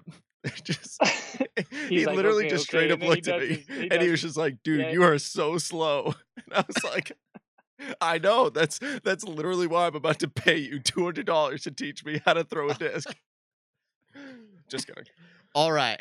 So with that, we did have a good time tonight. Or at least we did, like Nick and Matt. I did. And we had fabulous time with you on here. I think that we'll definitely have to have you back on again if you'd like to. We'll schedule at some point. I love it. Yeah, definitely have me back, and I had a blast as well. This was hilarious. Next time we'll have better internet. So Yeah. we'll make sure Until- that you don't cut out. We'll make sure on our end that you never cut out again. Yeah, guys, come on. Well, Jeez. go. I gotta watch- blame Matt. Matt's the tech guy. I No. just come here and smile. Go watch the Big Germ episode, and he does. Remember that like mannequin freeze? He's just like Yeah, oh, smiling. Because his internet, it's the Well- it's the same internet actually. His internet like froze up, and he's just like smiling like it's super funny. Okay, That's anyway. what's happening here, probably. Anyways, we'll tell. Hey, Kent, tell Kent, we need to get that drive over 360 or whatever I said, man. You're kind of, I mean, I guess the rest of the game, but I think we can do a little work. Yeah, I agree. Maybe we could get quicker than Nick. I hope. Well, yeah, I would hope at this point. I'm a lost cause. All right, totally appreciate it. Have a great night, and we'll catch you around, man. Take it easy, Yuli. Later, All right, later, guys. Peace out, brother. Thanks again. All right, so I gotta say, I don't think I've laughed that much in an episode, and for some odd reason, like I said, when Yuli's memes have come out recently, they've had me dying. So everyone, that was Paul Ulibarri, Team Discraft captain. Shared a lot of cool insight about his off-season tournaments and everything like that. Yeah, I thought it was a blast.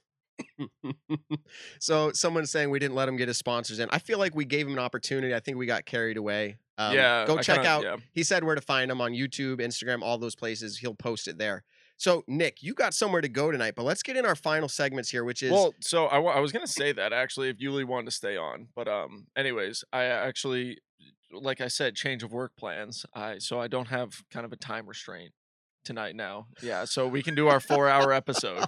But originally, guys, I was supposed to drive out to northern Boston, Mass tomorrow. So I would have had to been up early, but I was supposed to go to my workshop after this and go pick up one of my work trucks. But that whole plan kind of went out the window like I figured it would. So now Matt and I are going to be able to talk more to everyone. Okay, so someone's saying let's make this a Joe Rogan length podcast. I think let's actually make this a Smashbox length podcast. Yeah. How long are Smashboxes Smashbox made it to they've made it up to I think 4 hours. usually? once. No. It's like 3.5. See, 3 hours on regular. I'd have to. The only time I could do that is if we had guests, like 2 different guests with us. Like I really want to. I think this wintertime we're gonna have a great episode with Simon and Casey. I think that's gonna be So really here's cool how one I eventually think. when we can get that going. Anybody listening in right now, here's how I think that would go if we ever do a longer show. We will actually do an intermission and take a break. Yeah. Restart a new stream. Okay, so real quick before we transition into the next segment, which is Lost on the disc golf course, and then we're going to talk about the Disc Golf Pro Tour All-Star Weekend and what that looks like. Before we get into that, people seemed after our last conversation at the end of our last show a little confused about what we are doing going forward, for the rest of the season. So let me be clear. We don't fully know, as in we don't have any changes that are imminent in our head, but we're just giving everybody a heads up that the off season will probably at times look different. There may be breaks, there may be 3-week breaks, but the idea is we're not just going to disappear. We're going to let you know what's happening, and unless you hear from us, then assume it's normal. But so let's go ahead, Nick. Let's jump into this topic. So let me tell you a story, and you may or may not be interested in this story, but I met Kent at the course. First of all, can I just say from a perspective of somebody anybody wanting to reach out and who's never met you before and wanting to get in a round of disc golf with you. One, that's cool for the disc golf community that you can just do that. And 2, it's because we started the Nick and Matt show, I would not have had a chance to meet Kent unless I would have had a chance to meet him, but I wouldn't have known. You know what I mean? Would he have known? Would we have known him? No. Would he have known you? So because kind of situation? because of the Nick and Matt show, he reached out, and so we ended up getting in a round at Maple Hill. So we meet up, and we start playing, and I think he's been playing 10 months. He seems to me, and I've played with a lot of people who are new. He seems to me like he has been playing longer in the sense of how his game plays out. Yeah. And I'm not just saying that because he's in the chat room right now. I actually mean that. Yeah. How did he shoot? So Do you remember?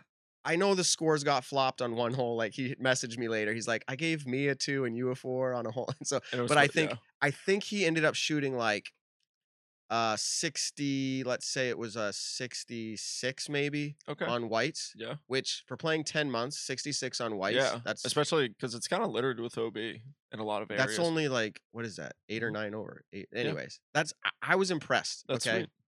So he throws, like sometimes he'll throw like a lighter, like road runner, like, so his game is still like very like early. Mhm. But anyways, let me get to the story. So we make it out to hole 8. All right. And this is where we asked if he cleared it. And he stood on the tee pad for a little while. Like, I don't know if I can clear it. Mhm. Like, I should probably just consider that there's no water here. I should consider, I'm like, just Yeah. pretend it's grass. Exactly. Okay. Like, it doesn't, he's like, yeah, it's only 250 to clear it. I'm like, I know, man. Just pretend it's grass. Just throw your shot. And so he stays there for a little bit. There's 2 people standing over on the red tee pad. Now, if you've ever been here before, red tee pad, if you watch the Disc Golf Pro Tour Championship at Maple, Mhm. Not the championship, Disc The Golf Pro MVP Tour. Open. Yep, MVP Open. If you drop zoned 2 times in a row on hole 8, which was clearing the water, Mhm. eventually you made it to the short drop zone, which is like a jump putt around a tree kind of deal. Mhm. That 2 people were waiting over there. Okay, they were waiting over there, and we're like, you can throw through. Like, go ahead. Like, they're on the red. That's also the red tee pad. And so he stands there. Now he has that pressure. He's like, people are waiting for me Yeah. on the, and like, I don't know about clearing this. Yeah. So I say, you got this. I pull out a camera. I video him. He clears it after waiting, a few minutes. Clears it long, a little bit right. He's like, wow, I cleared that a lot further than I thought I would. Cool. They're clapping for him on the next tee pad. See, you can do it. And it's just 2 things here. The disc golf community is super cool. Like, they're just Mhm. like, awesome job, Kent. Like, they don't even know him. Yeah. So it was like a boyfriend girlfriend couple over there. Mhm. And so we play through. And we get up eventually to like hole 10, okay? And he sees the castle hole. That's what we call it, the castle hole, the wood Yeah. elevated hole 10. Mhm. And he's like, oh, I'm like, you got to play that hole. But we're playing whites, which doesn't go there. So we play 2 holes there. Oh, nice. And we're on one of the fairways. And this girl that let us play through earlier comes like running. She's like out of breath. She comes running all the way up. And she's like, Kenton. And he's like that's not good. Like, how does Yeah. she know my whole name, right? Yeah. Like, nobody calls me Kenton. My name's Kent. And she holds up a wallet, and she found his wallet. Like, and this is fall in New England, so leaves are everywhere, cow. like everywhere, like thick blanket of leaves. And what's the worst thing? Just to our chat room now, like, what's the worst thing you've ever lost on the disc golf course? So she comes up and she has his wallet, and he's like, oh my goodness, like, I don't even know where to begin to say thank you, because that's massive. Like, I Yeah. just traveled from Maine to come here. Like, that's massive. Credit cards, everything. Yeah. So he pulls out a $10 bill, just hands it to her. Like, here, have money. Thank Please. you. Yeah. Yeah. Like, this is the least I can do. She's like, no. And anyway, she takes it, starts walking away. Her boyfriend catches up eventually. And he walks back to his bag. Kent walks back to his bag. And he's like, oh, see this side pocket on my bag? It unzips and the wallet falls out. And I'm thinking, yeah, that's pretty unfortunate. And he goes, maybe I should check and see if my keys are in there still. He looks Oh, in the no. sides, and I'm just getting this sinking feeling. I'm like, Yeah. what do you mean? Should we look and see if the Yeah, keys are in right. there? So he feels around, Nick, and there are no keys in the bag. This is at Maple Oh Hill, my blanket of God. leaves. We're on hole 10. Yeah. Who knows where it is? So he immediately goes, like, the day's over until we find that. Like, Mhm. we're done. Yeah. Like, the round's over. Yeah. And so we just, like, we go up to her again. We're like, we're so sorry, but, like, is there any way you can walk us back to, like, where the wallet was?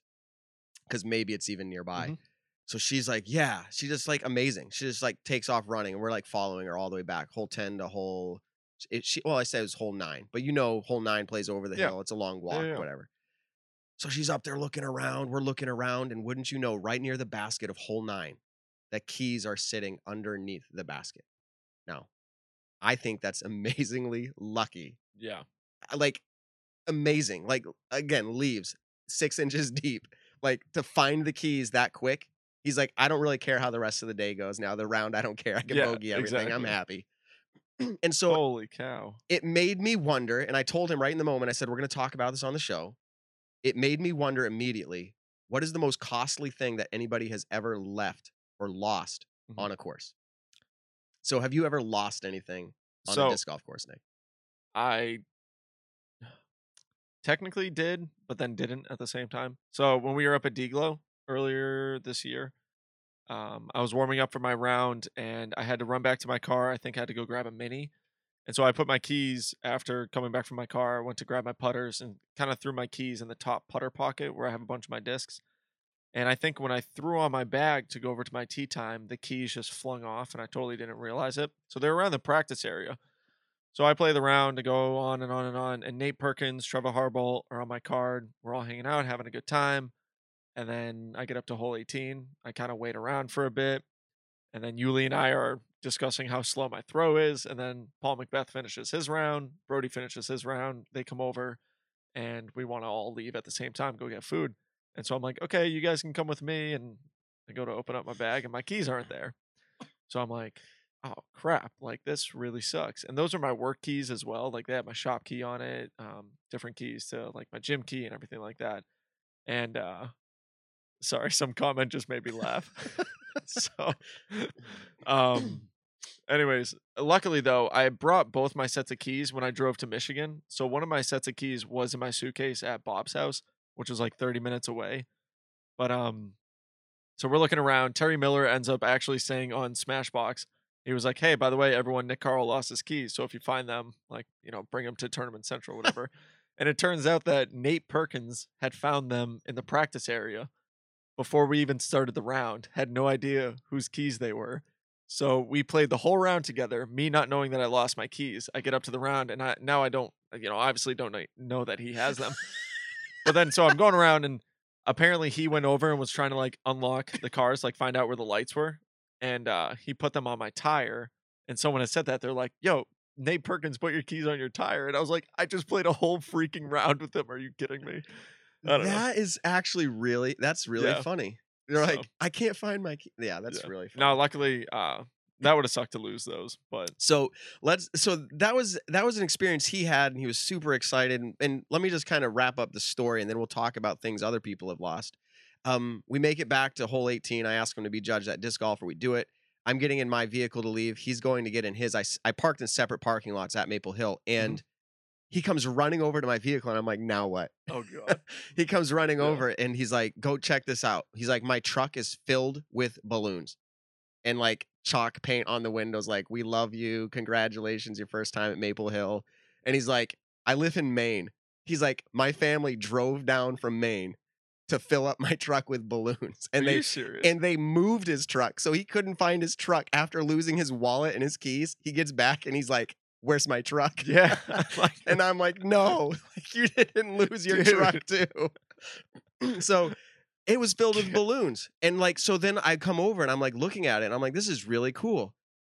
We look around the corner and we can see, like, I think it was his wife and one of his daughters. They're like with their cameras out the window, like zooming in with their cell phones, like Snapchatting them. And they're like, we don't know anything. And they're like driving away, honking their horns. It was so cool. That's actually awesome. It was so cool. So like, that's the wrap of that. Very cool story. But so I wrote on a Facebook group and I said, what is the most costly thing, or what have you lost on the disc golf course? And so here are some of them. One of the answers was money and a bet. $100 in a day. Has anybody, listening live or listening later, just think about this. What's the most money you've ever lost in a day? My tournament entry fee. I don't think I play very many bets with my money. I don't know. $100. That's a significant bet. $100 round. Like you going up versus Yeah. somebody. I don't know if I don't think I've ever done $100 round. I did a double or nothing round earlier this year that I lost. So I lost $40 that day. Okay. So cash was one thing. Discs. Somebody said 3 first run Lunas they've lost on the course. That's about $100 right there. CE Leopards, 2015 Sexton Firebirds. Like, that's unfortunate. That's so funny. Right when you said that, Scott's Toss commented, "Does a 2015 Sexton Firebird count?" That's really funny. So then here were some where people started saying "my," as in like the preface was "my." They said they've lost their game. So my game, my mind, my marriage, my Hold my on. dignity, My marriage. dude. So people are like, this is what they've lost. Now, whether or not they've lost their marriage, I can tell you that it actually did put a strain on my marriage in the beginning. Oh, okay. All right. No, I didn't answer that. Oh. No, I'm not saying I answered I thought this. your marriage went through a strain. No. I was like, oh, No, dang. No, I'm yeah. like, yo, Steph, that's not true. I swear. No, I'm saying, okay, Yeah. so let me clarify. Somebody said their marriage was something they lost on the course. Yeah. I'm saying that I played so much disc golf in the beginning that yes, Stephanie's like, do you want to go Oh, on okay. She's like, do you want to go on a date? And I'm like, to the disc golf course? And then she's just like, She's probably like, all right, sign the papers. she's like, not really. Like, that's not the date I was Yeah. thinking. And I'm like, a tournament?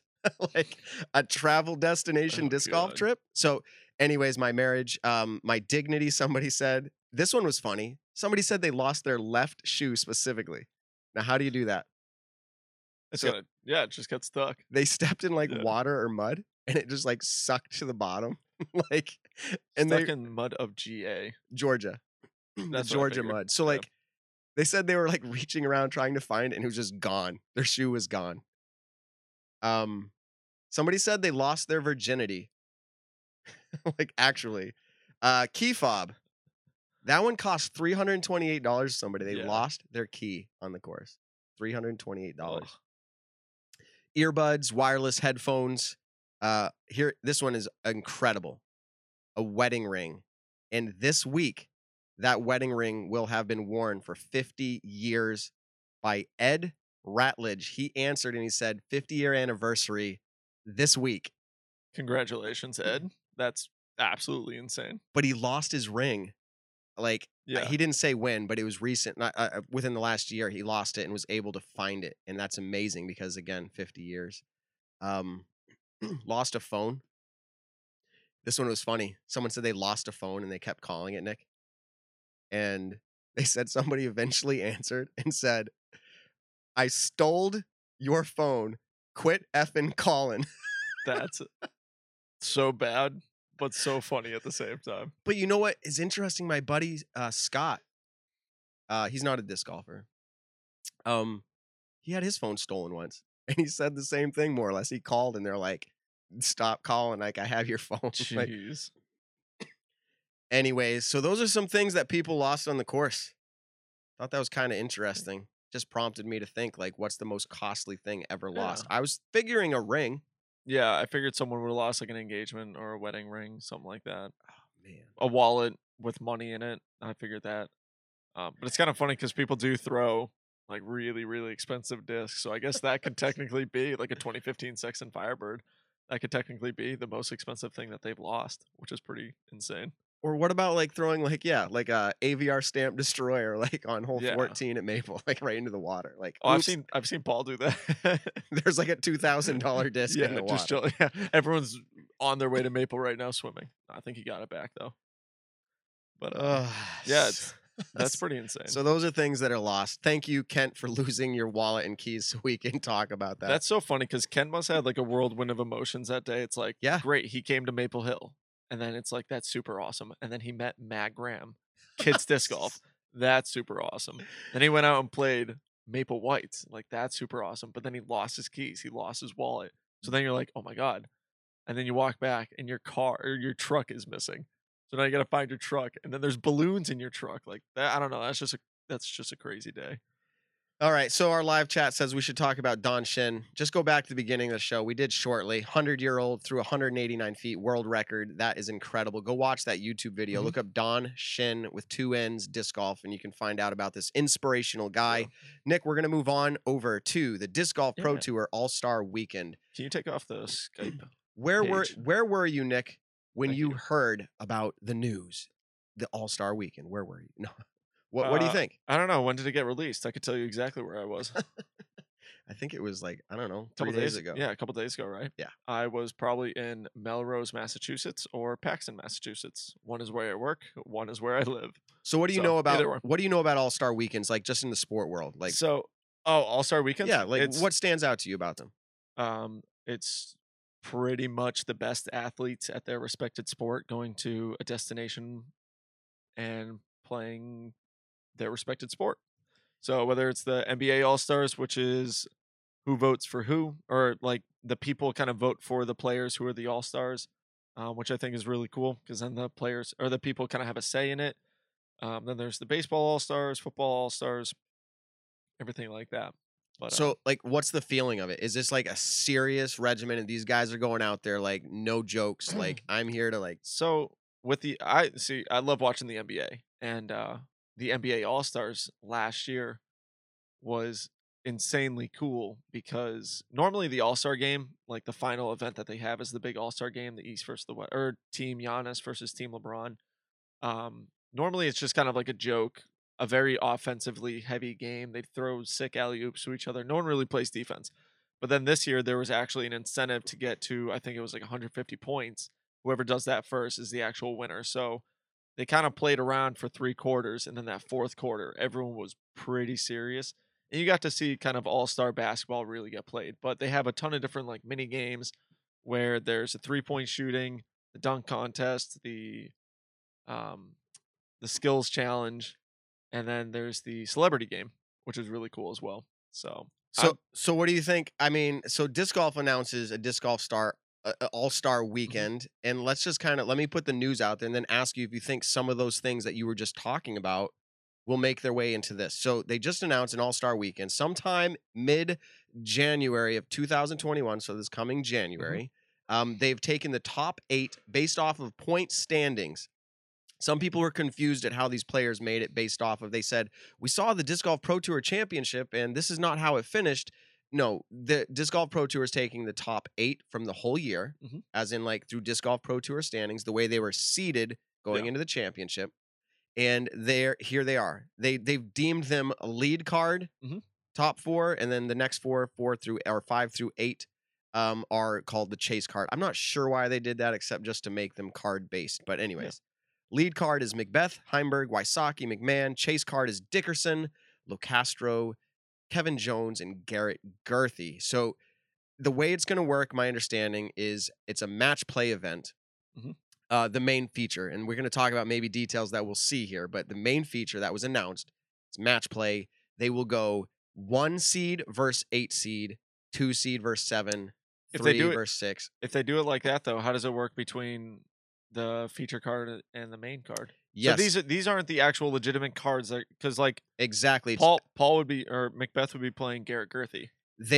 So they made it confusing to me. So the card thing is just saying, okay, that's just kind of like a disc golf terminology. I got you. Okay, but that's not exactly. My understanding is it's not going to matter. So it's probably on the same card. It would be like Macbeth, Gurthey, Heimberg, Kevin Jones.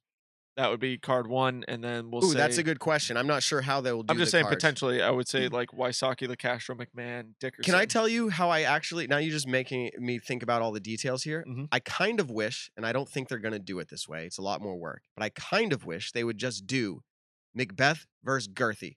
Straight up, that's it. Nobody else on that card. Play out the match play. If it ends after 9 holes, which it's probably not. But if it does, then it's over. And now they go on to the next one. They say, like, next up. Like... I know they can't quite do that, but they could almost do it. They could almost fit in 2 rounds or 3 rounds a day. It's like what we do for Team Challenge. It's kind of cool when you have the 2 different groups going out and you're playing against each other against a different. Well, for us, against a different team, pretty much. The difference here is they're all all for one, like all for one and one for all.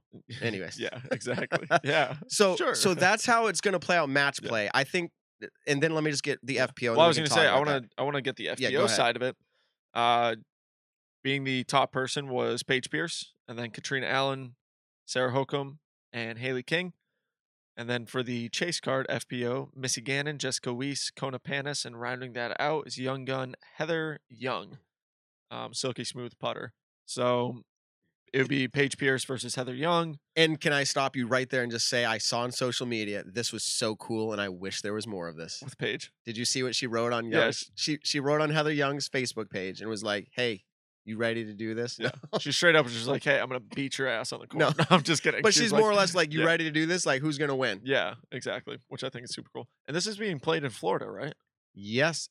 Why do I think it was like Miami? No, it's probably like, I don't know. Is it at that New Worlds course, I wonder? You're saying you have it written down, Greater Orlando there you go. Area? Greater Orlando area. With travel accommodations provided by the DGPT. That is super cool.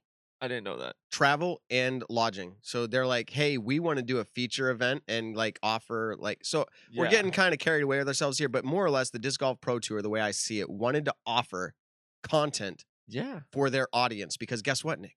They have how many?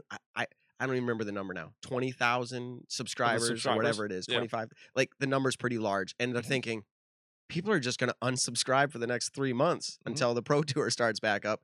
If we can offer them something at least once a month, And so I think they're probably scrambling to find another thing for like November, maybe December, maybe they take something off. But I've already did you see already? Like they grabbed the Oakleys who like to do a lot of gaming streaming. Yeah, I was gonna say they're doing the streaming going on right now. I kind of feel like it's not quite a stretch. It's a disc golf network. They are pro disc golfers, so I get it. I think there's so many people who are into that kind of gaming world now at this point. I'm obsessed with the gaming world, so I think it was a really cool idea for them to do the live disc golf network with the Oakleys going on right now. And then I think there are other people who are also going to be able to do it. But for someone who's a big video gamer, I think that's really cool. So, yeah, for sure. It's more content, and it gives you kind of like a personable way to hang out with Tina and Eric, who are super great people. I agree. So I think the reason it stood out to me as a little bit weird was initially just because it was the first time that's ever happened for that network, which there has to be a first time. But then they don't put out enough content for that to be like not a feature. Because normally that wouldn't be like a feature. If you were watching like a sports network channel, like that's not going to be their feed. No, it'd be something casual. So anyways, I think it's very cool. So there's definitely money on the line, although they haven't advertised for the match play yet, what the money is. Obviously, it's free money in the mind of these players. They are not in like the tour season yet. Their mindset isn't going to be stroke play. They aren't doing stroke play. Do you think they're going to be able to come out, Nick? Like, Paul, we actually know all of them, but like, are they going to be able to be more? And this is what I was asking you about the All-Star weekends in other sports. Are they going to be able to have more fun and be like, I don't really care very much about the money. Like, money's nice, but like, I want to have super fun here. So pretty much like, what is their competitive All-Star. nature going to be? It's going to be like the Pro Bowl, isn't it? Where it's just like, let's just have fun and like show off. I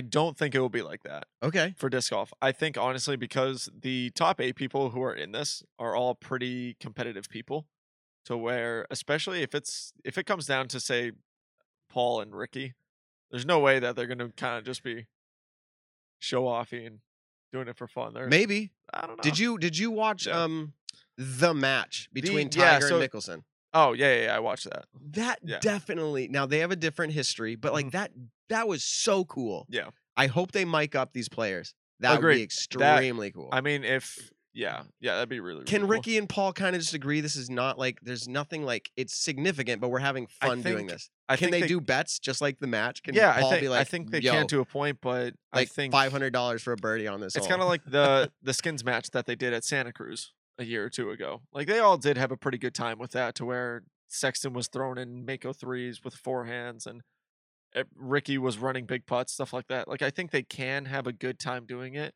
but I'm more curious, I don't know, what would you rather watch? Would you rather watch a fun show-offy event, or would you rather watch like, hey, it's it's Paul and Ricky in the finals. I want to see who the heck is I want to watch them play the best they can while offering entertainment of like little bits of like betting and little bit like here's the amazing thing, and I've been, we've all followed Cards with Ricky on it. I've played rounds with Paul, not competitive rounds, but I'll tell you what Paul does. He can back up what he talks.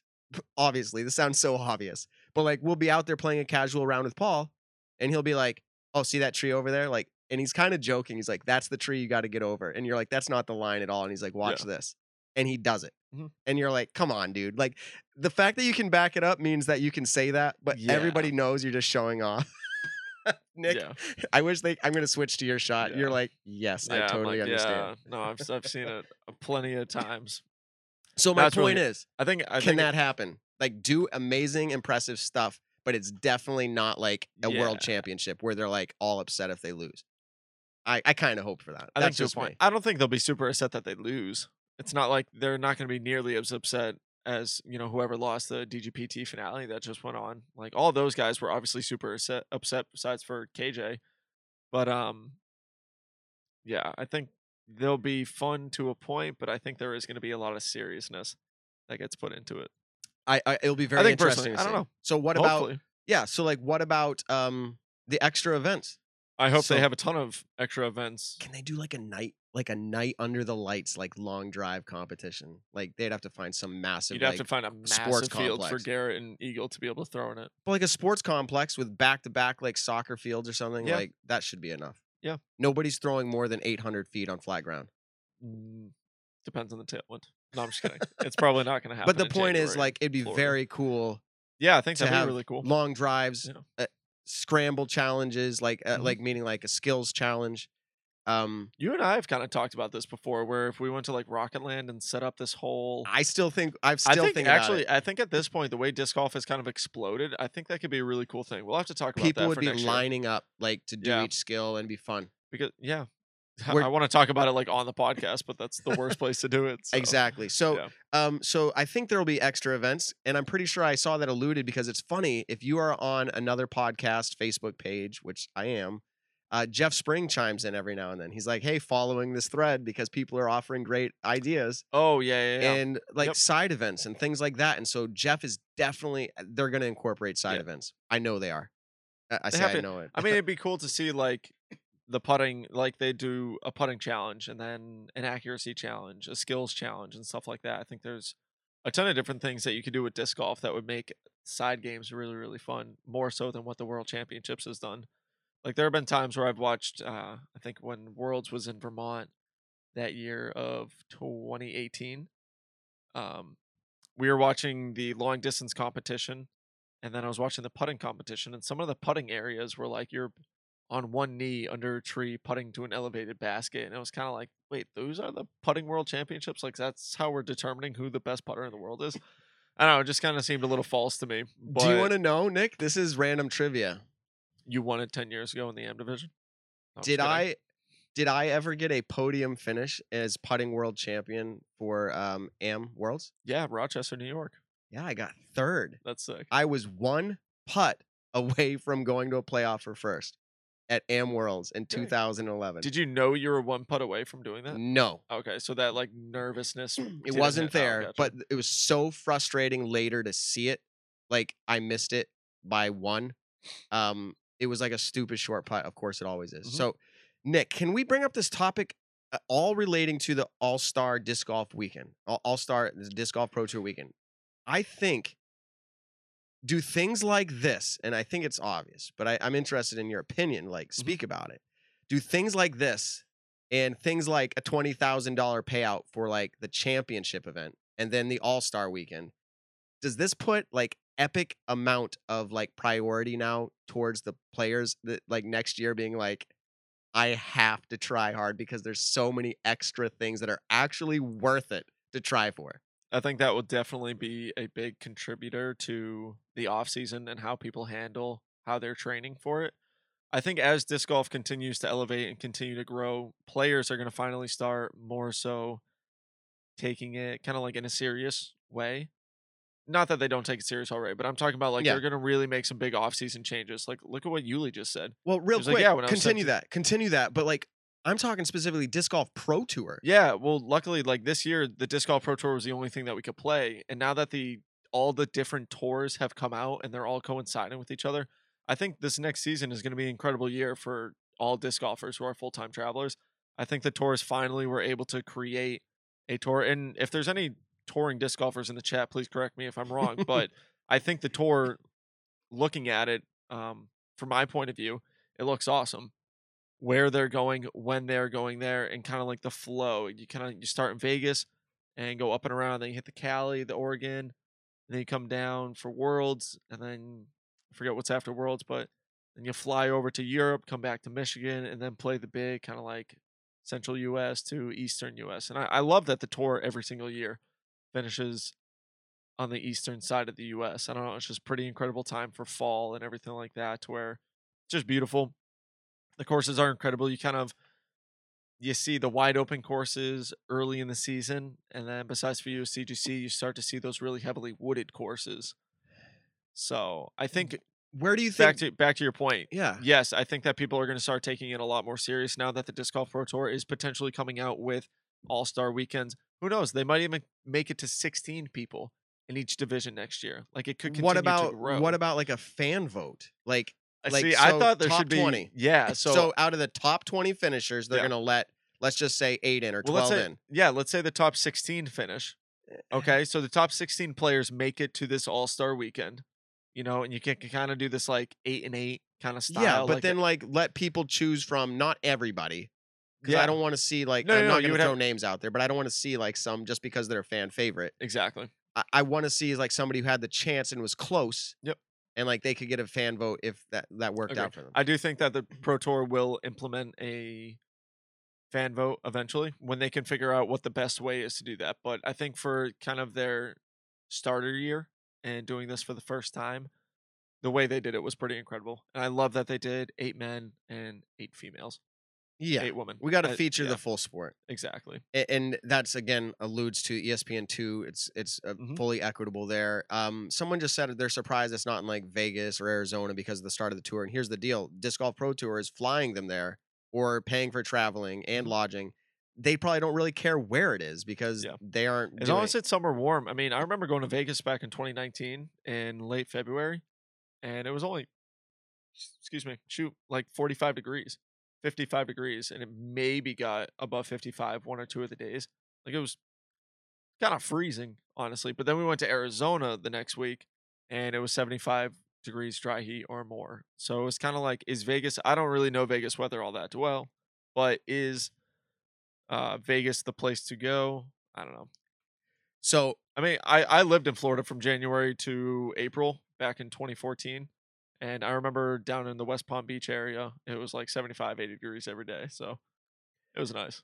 So before I continue and finalize that point on the Disc Golf Pro Tour and how amazing that is, I want to scroll back here in our chat a little bit. I want to say something to Chris. I want to say something to Christopher for a while because he's asked a couple questions, and I always and by the way, we're American and trying to figure out what the NOK stands for, and it's Norwegian krone. I had to look it up. Oh, did you look it up? Super chat from Norway. All that is so cool. Awesome. Thank you so much, Christopher. We really appreciate it. I do remember your first question. If we were going to talk about European players, and I want to allude to earlier we were talking about who has the best team in Discraft, as in Team Innova, Team Discraft, and we were saying how Evelina, Henna, and also can never leave this one out, Chris and Tatar, 3 of the top female competitors in the sport. Unfortunately, they haven't been able to play the US tour this year because of everything that's going on with COVID, but hopefully travel restrictions have kind of loosened up and everything's safe to do so. So yeah, we are definitely hoping that European disc golfers will join the tour next year for MPO and FPO. I'm just going to say from me, and I think probably most Americans, I can't speak for everybody, it has been a total bummer, especially, I don't want to leave out MPO, but especially with the rising stars or the already star plays. I was out at Vegas at the beginning of the year. I saw Evelina. I saw Henna. It's just and then obviously Kristen Tatar finishing out 2019 season, just really killing it. And then not to see them at all. Yeah. Well, especially, with Kristen winning the U.S., I'm losing my train of thought, U.S. Women's Disc Golf Championships. Yeah. And then I know Evelina had won Memorial with Henna coming in either second place that year or very close.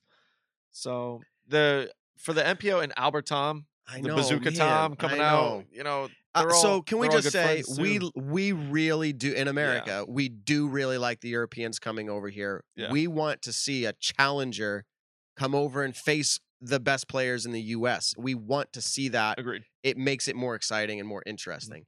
To finish up my point on the Disc Golf Pro Tour, and I'm just going to kind of not rant because it's it's a good rant. The Disc Golf Pro Tour, a private organization, a business, if you will, started up by Steve Dodge, the visionary behind what could promote professional disc golfers, put the spotlight on them, make a stage, the Disc Golf Pro Tour, so that players have the chance to shine and be compensated and have a reason and an ability to continue to travel around. Say whatever you want about Steve Dodge. Honestly, he doesn't care. Yeah. I will say, though, from my perspective, that dude, if he did not have the vision to start the Disc Golf Pro Tour, it would not be here. Plain and simple. So congratulations, Steve Dodge. Your baby that you created is doing excellent. You knew when it was time to hand it off, and all creators, all designers, all inventors know the time when it's past what they can do with it. Jeff Spring and his team have taken the torch, And the baby that was started 4 or 5 years ago is now reaching a place where there is a reason to play Disc Golf Pro Tour events over everything else. Yeah. I'm telling you right now, there's no pro out there who's looking at the event listing and going, it's really not worth my time to go play a Disc Golf Pro Tour.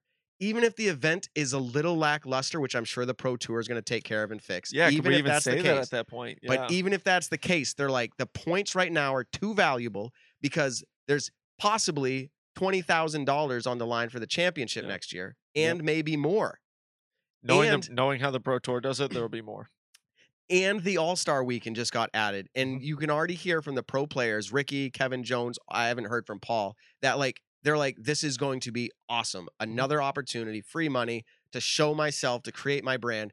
If the Disc Golf Pro Tour adds one more thing, like one more event, I will tell you right now, they win. Like, I think they win already for even giving this year a go. Not that they're going to do this, and I'm finishing my rant. Not that they're going to do this, but they could literally capitalize or monopolize disc golf. I believe it. If they can offer the biggest payouts and their events collide with other events, they're not going to do this. But my point is they are that readied and primed where players are going to choose it. I feel like. So congratulations to the Disc Golf Pro Tour. I think they've come a long way to do that. So I don't know, man. What else is there to talk about for the All-Star Weekend? Did I miss anything that was like, hey, this would be really cool ideas? Any of our chats have anything that they'd like to talk about? I don't know. It's a cool thing. I don't know. I kind of actually, this has nothing to do with the All-Star Weekend, but I was seeing a bunch of chats earlier, players talking about the off-season potential signings that will happen. Oh, good topic. You know what I mean? I think that's an notes. incredible topic. I think that's something that you and I will actually have to research before we really. Yeah, can we push that off? Yeah, we're going to push it off. It's to the next definitely show. a great topic. But I think, I have some so ideas. Christopher had just come back and he said Ezra to Discmania, and I have no knowledge about any of this, but I think that would be a great fit for Ezra. A lot of people were saying that too. I do know that Ezra throws a couple different Discmania discs. Innova Discs, he's an OTB sponsored player, which being with OTB, I think he is allowed to throw a very mixed bag. So pretty much whatever he wants to throw, he can throw it. And I don't know. I think that's pretty sweet. That is definitely a topic because you know what you're going to look at? People who are outperforming what their sponsors are giving them currently are going to be on the radar.